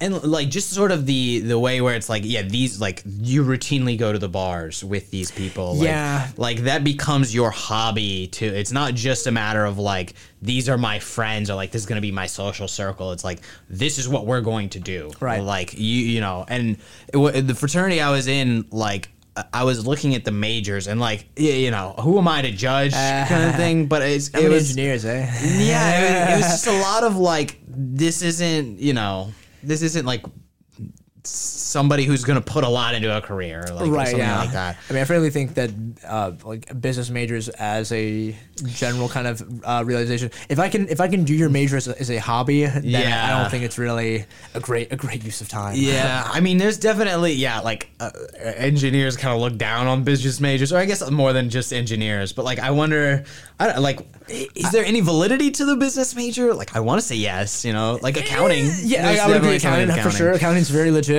Maybe finance a little bit. Sure. Yeah. I mean, but again, it goes into the realm of like I could learn this stuff on my own pretty easily. Yeah. Very difficult to learn, especially like rudimentary, complex engineering concepts. Very difficult to learn on your own, to be honest. You can learn skills, but like if you want to learn like how to do circuit analysis in like great detail and success, like that is not very easy to do on your own. I can go and watch like finance videos and or just like outsource it to financial advisors, I guess. But I can have a general understanding that gets me far enough to apply it. It's much more difficult to do that with engineering. And I think that is why there is kind of this stereotype for it. Another thing too, like marketing, like I've kind of done like real applied marketing, and like you just get real feedback. I don't need someone to grade my marketing. Like, dude, come on. It's all like population based, and marketing also just changes based on the culture and whatnot. You can learn these things. Realistically, I guess you could even do engineering or CS like without a major as well. But like, like CS especially, I think so too. You can learn a lot of it on your own. It's valuable to take the classes for sure. But yeah, I don't know. I think it's just like it is, frankly, like less demanding. Like if we're gonna be honest, like, but I don't know. I mean, I value like what I've learned, and I'm coming obviously from a biased perspective, so that should be like factored into like this conversation. But I think I've like learned a lot from like being an engineering student. And I was gonna do finance originally, and I'm very grateful that I ended up switching around. Like I think I would have been unfulfilled, and I probably would have joined. Like if I went to UF, I probably would have done finance and joined a frat, and I don't think I would like the person I would be if I did that, to be honest. So I got very lucky. I honestly like a few things had to go wrong for me to get things right. Yeah, I mean that's definitely, I've seen that too in my own life. Like you don't realize it when it happens. sure, You're yeah. like, this sucks, but then like it turns out to be something great. Like like I didn't want to come to UCF. I was like, fuck, please don't make me come here. Like I was begging my parents, like, let me take out a loan. I want to go to UM, please. And they're like, we can't do it. It's like, sorry, son. I was like, UM's a little too fuck. expensive. Yeah. Oh my god. Yeah. 30 grand a year with scholarships. Like, Only 30. I thought it was like 50. I mean, yeah. I remember when I originally got my rejection letter from UF, I was like, I'm going to FSU, I don't care. And I'm grateful I came to my... I'm grateful that I think my dad was like, you can do as you please as long as it's like in state, so you don't have to spend an arm and a leg and you can go anywhere for grad school. But my mom was like, dude, no. Like, go to UCF. Like, have an actual opportunity to do cool things. Like, do not do this. Yeah. Which, you know, I know plenty of like people that have achieved a lot of great things even at FSU as well. So it's not like it's... I mean, it would have sucked to have driven like 4 extra hours from home out there, but I think this ended up being great for me. I mean, like, I think it's at this point, I think it was an objectively good decision. I mean, it is. Yeah, you can never predict how your life is going to be shaped by what you do. Yeah. But I also wonder, kind of going back to the frat thing, like colleges in general. I don't know that. Like, I think they become a little bloated in some aspects. Like for some people, it's like it's just a summer camp, or it's just like you go to college for 4 years just to like party, and you There's no goal, you just go to school to like, oh yeah, I have this like class, and like there's always the joke about like the professor who doesn't give a shit, or who like comes in and they're like, I'm gonna drink NyQuil until I pass out. Like I don't know if you've seen that video. Yeah, like I've not seen that one. It's a good one though. yeah. But like, and I've had one experience with a professor here where I was like, oh, this is that professor. Like he was just so goofy. Like he left class one time to like make himself a snack, and he came back and he's like, this is great. You got to try this. It's like a chocolate bar melted in a tortilla. It's like this kind of, yeah. But you get the full spectrum of professors anywhere you go. You're gonna get some mediocre ones. I mean, I'm sure MIT even has mediocre professors that are just there for the. I mean, it's always the thing. Like, even there, it's like they're probably exceptional at something, but maybe it's not teaching. yeah, and that I also wonder, like, making professors teach, I don't know, is necessarily the right move. Like, there's something but like you'll never, if you made it optional, like you'd probably never get people actually teaching. Yeah, but like, it's good in that like you learn a lot about the subject if you have to teach it to somebody. Like arguably you get more out of it than they do. But also like some of these professors don't give a shit about like, you know, they're a calculus teacher, but like their research has nothing to do with calculus, or like this is, you know, so basic for them, or like it's they're not really getting any benefit. Yeah. I mean, I definitely had professors like that. I mean, yeah, sometimes the ones that have like the very experienced like upper level research like knowledge, and then go down to like super rudimentary classes. It's like you can maybe see benefits in the regard that like maybe they have such a wealth of knowledge that they'll do great, but most of the time they might mail it in because they're just like, I have a more important shit to do. Like you guys are my like side thing to achieve this more important stuff. I don't really care as much about you. Yeah. And that's a very real concern, to be honest. But I don't know though. It's the luck of the draw. I think Rate My Professor is honestly a very valuable asset in that regard. Oh yeah. Understanding what you're getting into is important. Definitely avoided some bad people that way. I mean, Chan gets shitted on that sometimes, but like I don't know. It's just people that don't do well in his class. He's a very hard professor, but like yeah. Well, I really enjoy. I like those professors. Like for us, it's like Zoran is right. Yeah, he's like he doesn't give a shit, or like he doesn't. He's not gonna pity you, you know. Right. But I think we need more of those professors who aren't like I had this one physics professor, and like a great class, you know, very fun class, I guess. But like I did not learn very much physics. Like I was not tested very hard on my knowledge. Like, you know, you had like the cheat card before like the tests. He would be like, you know, don't worry, this isn't a judgment of who you are as a person. And like, you know, there's a place for that. It's nice. Like I know a lot of people really do stress, and like, you know, tons of college kids kill themselves because they're not doing well. But like the professor who's like, you need to learn this, and I'm not going to give you a curve. I'm not going to help you. Like I think we need a lot more of that. Just, you know, in general, like I think a lot of people have we've gotten into a way of like, it's okay. Whereas like we need a lot less of that. Like some things aren't okay to cut corners. Yeah, I think it is important to have more rigid guidelines at some point. I think it's when you have too easy of a curriculum, you just don't get as good of an output. Like I mean, I do get what you're saying too. Like you don't want people to just be so mentally wrecked from their coursework, but it's important to have rigorous requirements. It's important to have a curriculum that's going to be challenging. I mean, you want that degree to mean something. Like you have surpassed a very challenging hurdles, and you've gotten to the end of the road, and you're from an accredited university and whatnot. But I mean, I don't know. This is why it kind of goes back to like, don't put all of your eggs in the basket of the classes, because like possibly that's not going to be what really matters. Like companies are more or less looking for like extracurriculars, and that you also were able to achieve well in classes. But to only achieve well in classes doesn't really get you anything. Like frankly, that maybe will get you some like mediocre position. Like you need to have done like something that's impressive, that sticks out if you want to be like doing great things outside of school. Yeah, I mean, just applying to jobs seems like projects are far more important than GPA. sure, yeah, like 100%. because that's like we were saying earlier. Like that's the real experience. That's where you're actually doing something. Like senior design has been like the most educating class pretty much that I've had so far, and I'm almost disappointed that I didn't have something like it earlier. Maybe. Right. Like we did with the intro to engineering stuff, like the Great Naval Orange Race, but like that was, that was like a shit show. Yeah, that's what I've kind of been trying to do with IEEE. Is basically most of the projects are supposed to be mock senior design projects. Like they're supposed to be complicated. I mean, there's some that were more like beginner friendly ones, but like the EV that we're working on, that is very much basically a senior design project. Like it's a, we like came up with all the specs and whatnot instead of like it being kind of like more delineated from a professor. But yeah, I was like, I've done so many projects that I'm like, now that I'm doing senior design, I was like, this is cake. Like I already know how to do this. Like I've managed like 5 projects at once. Like this will be easy. And we've been working on ours since January with Dr. Chan. And like I'm only in SD1 right now, so we're pretty. What are you guys doing? We're doing a blind assist pool table, so it's going to be able to make somebody like blindfolded be able to play billiards. So should be pretty cool. Like that. What is it? Like Stuff Made Here guy did. I don't know. I know somebody made like an auto-correcting like it was like a pool cue. It would automatically change the angle. And like that's not the one that we're doing though. That is cool though. That's a cool concept. Ours is more of like audio assistance to like guide a user to be able to like aim. Like move over a little bit or like move it up.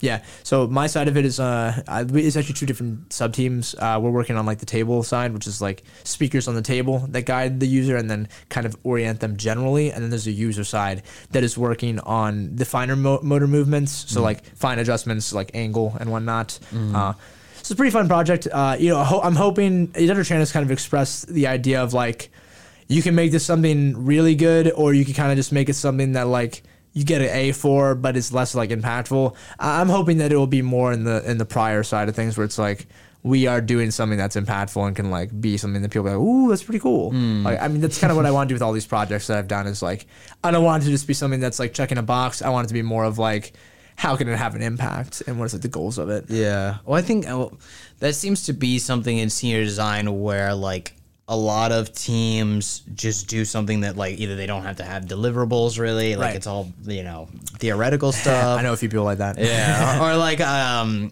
remember my buddy was saying like there were like we'll say 6 drone teams last semester, and only one of them actually flew, and like but pretty much all of them passed or all of them passed. I don't know. And I don't know necessarily that, maybe we don't need to force these people into like, oh, it has to be successful, or like, there you go, 2 more semesters. Like, come on, buddy. But like, I don't know, like where do you put that line of like, does it have to work? Yeah, I mean, it is tough because you don't want to fail people out of the university for not achieving their end goal. But you also don't, I mean, it is kind of lame to make it so easy that it's like anyone can get through, which is kind of what it is, to be honest. I know people who are like, I did nothing for my project. Yeah. I mean, dude, like realistically, all they care about is like, oh, did you do a 120-page paper? Which also, like, if you did that in industry, like, you get fired. Like, if you write a 100-page paper, like 120-page paper of bullshit, like, you're getting fired. Like, your boss is gonna be like, what the fuck is this? Like, and for like the projects that we're doing, like with only 4 people, like 120 pages is way too fucking much. Like, any technical paper like that is not getting read and is useless. Like.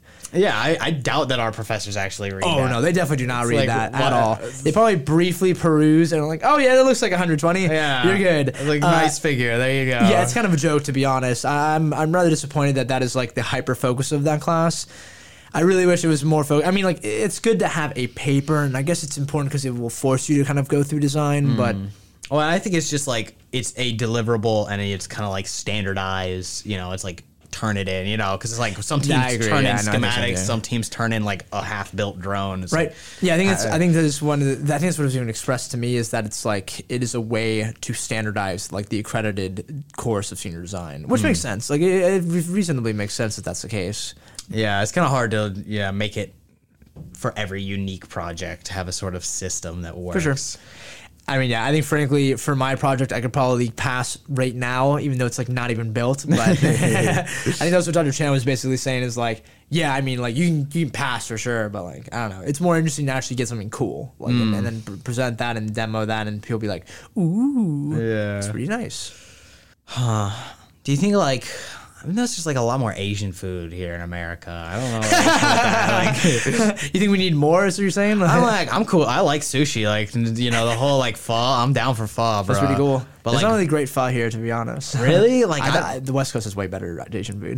because I thought the little Vietnam had something going on. I've never been. Is that in Orlando or? Yeah, it's off like East Colonial. If you go near like Colonial and Mills, so like it's like north of downtown. And like there's like a little strip with like a lot of Vietnamese stores, and then there's like a Laotian food place. I haven't been there, but like I've been eyeing it. Like, ooh, what do they do? You know. But what's the next way? You think African food's gonna start popping off? Oh, dude, I love Ethiopian food. I had some for the first time in San Diego, which is epic. I would love if that popped up here more. Like what is it even like? Like is it It's like all like hands. Like you have like this Hands? Yeah, like you have like this big bread, and you kind of use that to pick up just like it's like it's almost like Oh. dip. It's almost like pureed forms of the food, and you kind of just like dip it and like grab it with the bread. Epic. It's so good. I mean, more African food would be epic. I'd be here for that for sure. I don't know what else would come. I mean, European food's kind of all over the place. I mean, It's like kinda- most of it has just become Americanized. it's of been European done. food. Yeah. African food would be the move. If that would be, I think there would be a demand for that if it becomes more popular. Well, I see Africa as like the next, like it's gonna pop off. For sure, I think so too. Yeah. Like they got all their resources. Although I hear it's very hard to work in Africa just due to like corruption and stuff like that. But I don't know It's a very young population though, so I think now that they're kind of getting the more modern medicine to kind of like they're addressing a lot more of just like the root, like the baseline poverty issues in Africa. I think once they get beyond that, as long as they don't get completely bought off by China by them building all like the infrastructure there, I think it will be very successful. Hopefully, it becomes more of like an independent entity rather than like just a controlled colony of China. Yeah, that would be unfortunate.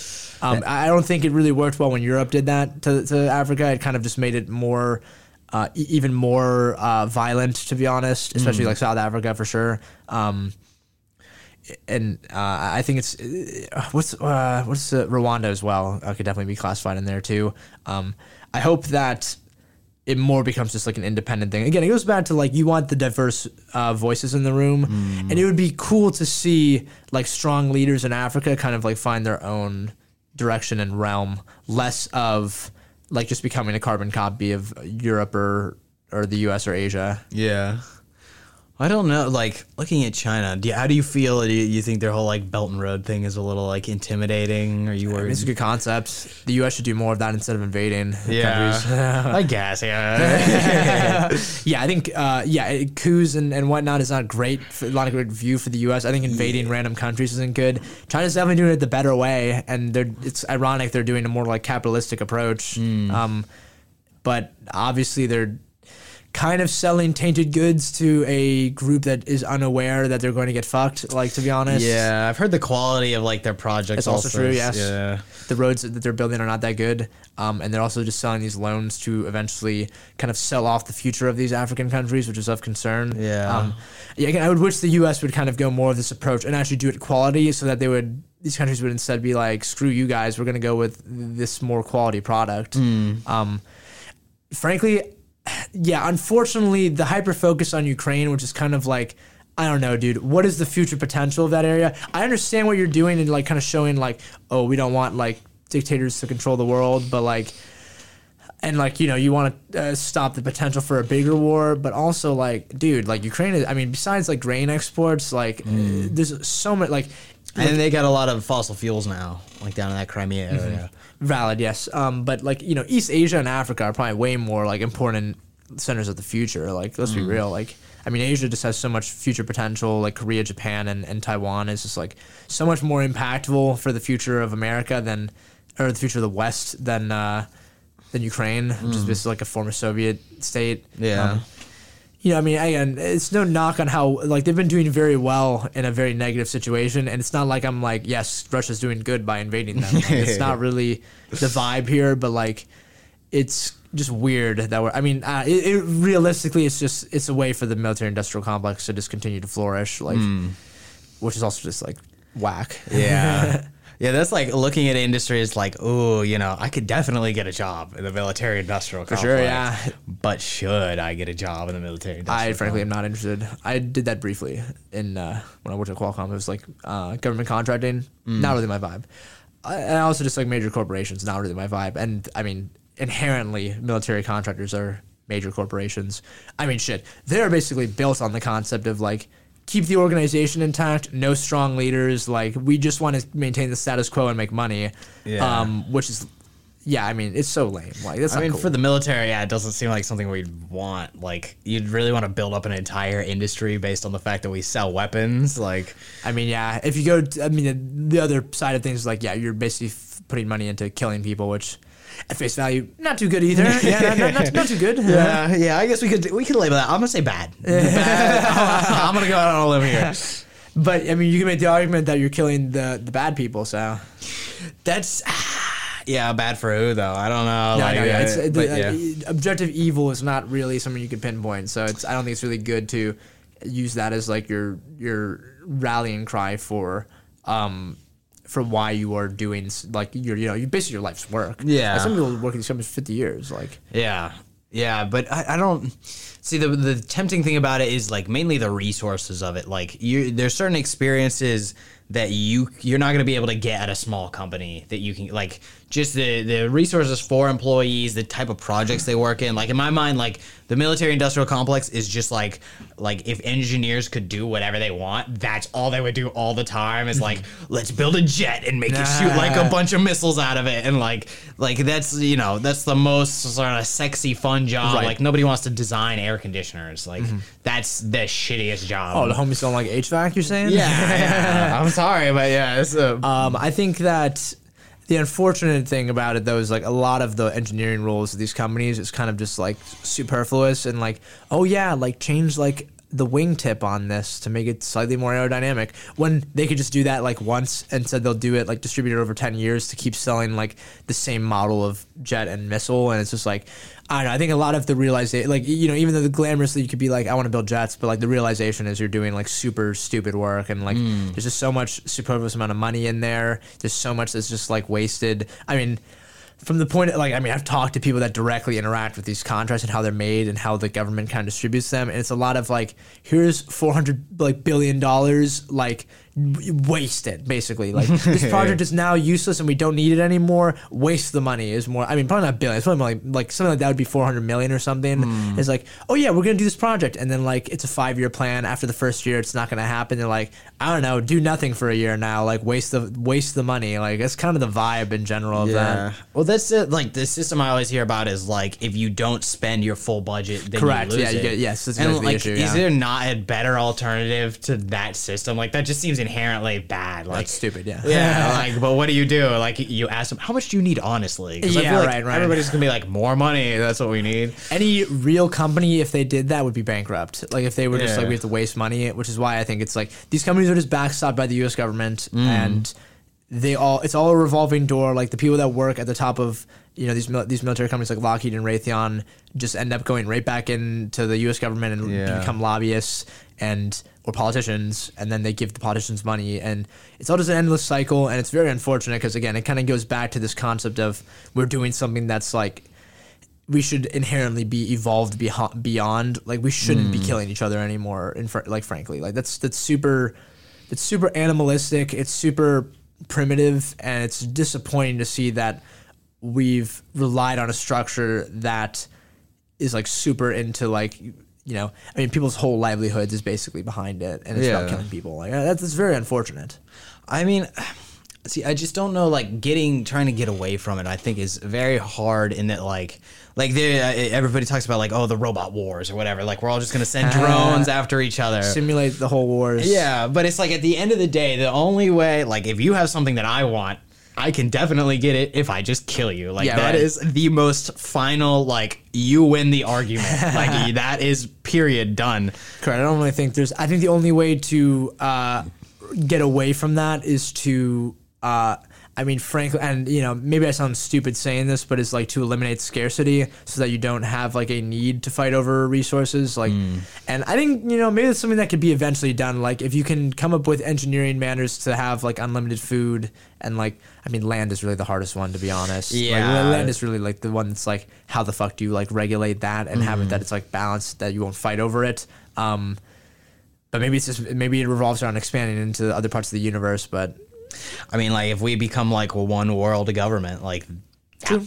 Like, Star Trek also has that, like, which also I kind of like do strive hopefully for that in the future for like not America, but like the world, is that like it was like there's no money, like resources are plentiful and there's no like war within the planet. That's really ideal. I think that's like the utopia that is actually achievable. Hopefully, it's not like close, to be honest. Yeah, I know. But I think that's like something that maybe can be done in the next millennium. It would be cool to see. I mean, really, I think that's the one benefit of nuclear weapons, is that it's kind of like caused us to like not have as many of these wars, but we still are doing these proxy wars, and and it's kind of still based on like scarcity, even if it's just like within one's own domestic country, and like we need an industry that revolves around conflict in order to support our economy. Like, I think eventually if we get away from needing these resources and distributing resources even domestically, that's how you can maybe eventually put war on the shelf and retire it. But you know,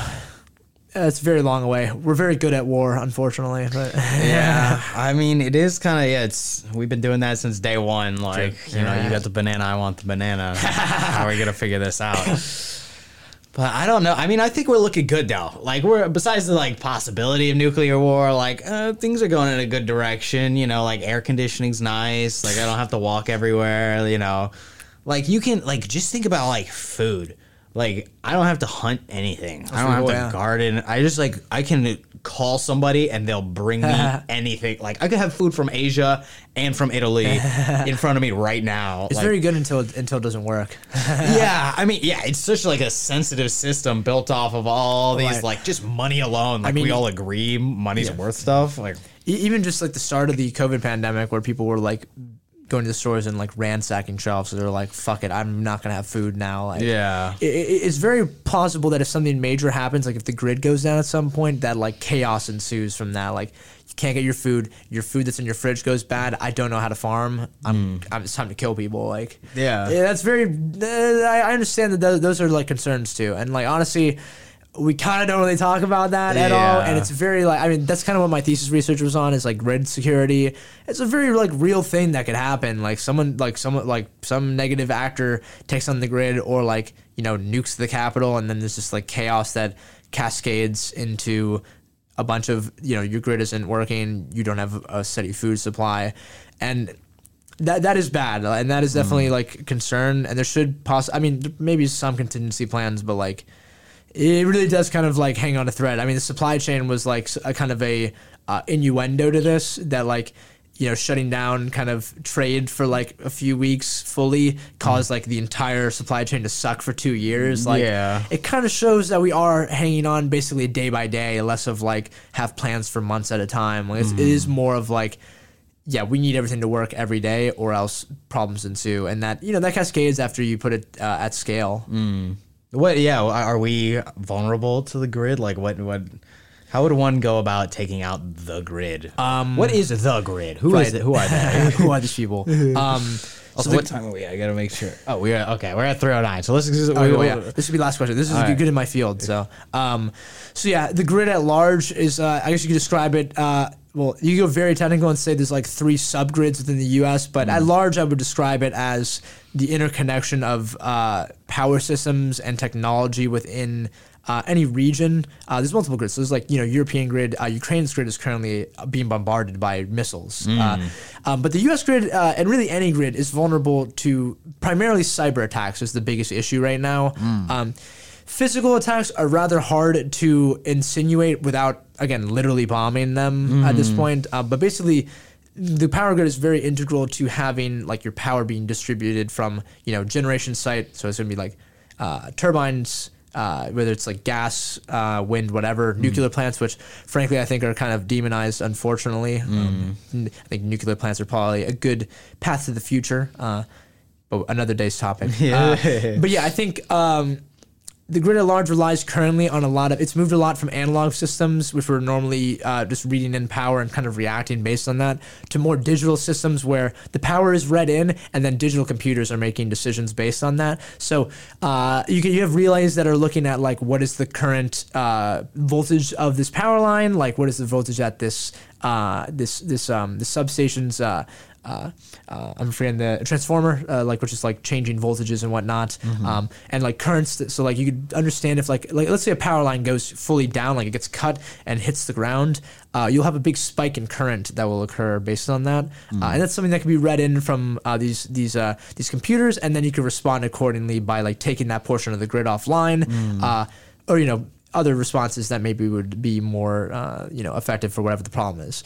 The biggest issue with this transition is actually that doing this has led us to have the possibility that if these computers read in improper information, that you could basically control that part of the grid. So in two regards. So you could actually have it so that, one, you're reading in data that is like showing that everything is working fine when actually it isn't. You could be showing everything is going fine while actually like tanking like part of the grid. An example of this would be that you have, let's say, I believe they did this in Iran actually as a cyber attack. I don't think it's confirmed, but I believe it's the U.S. and Israel did this. They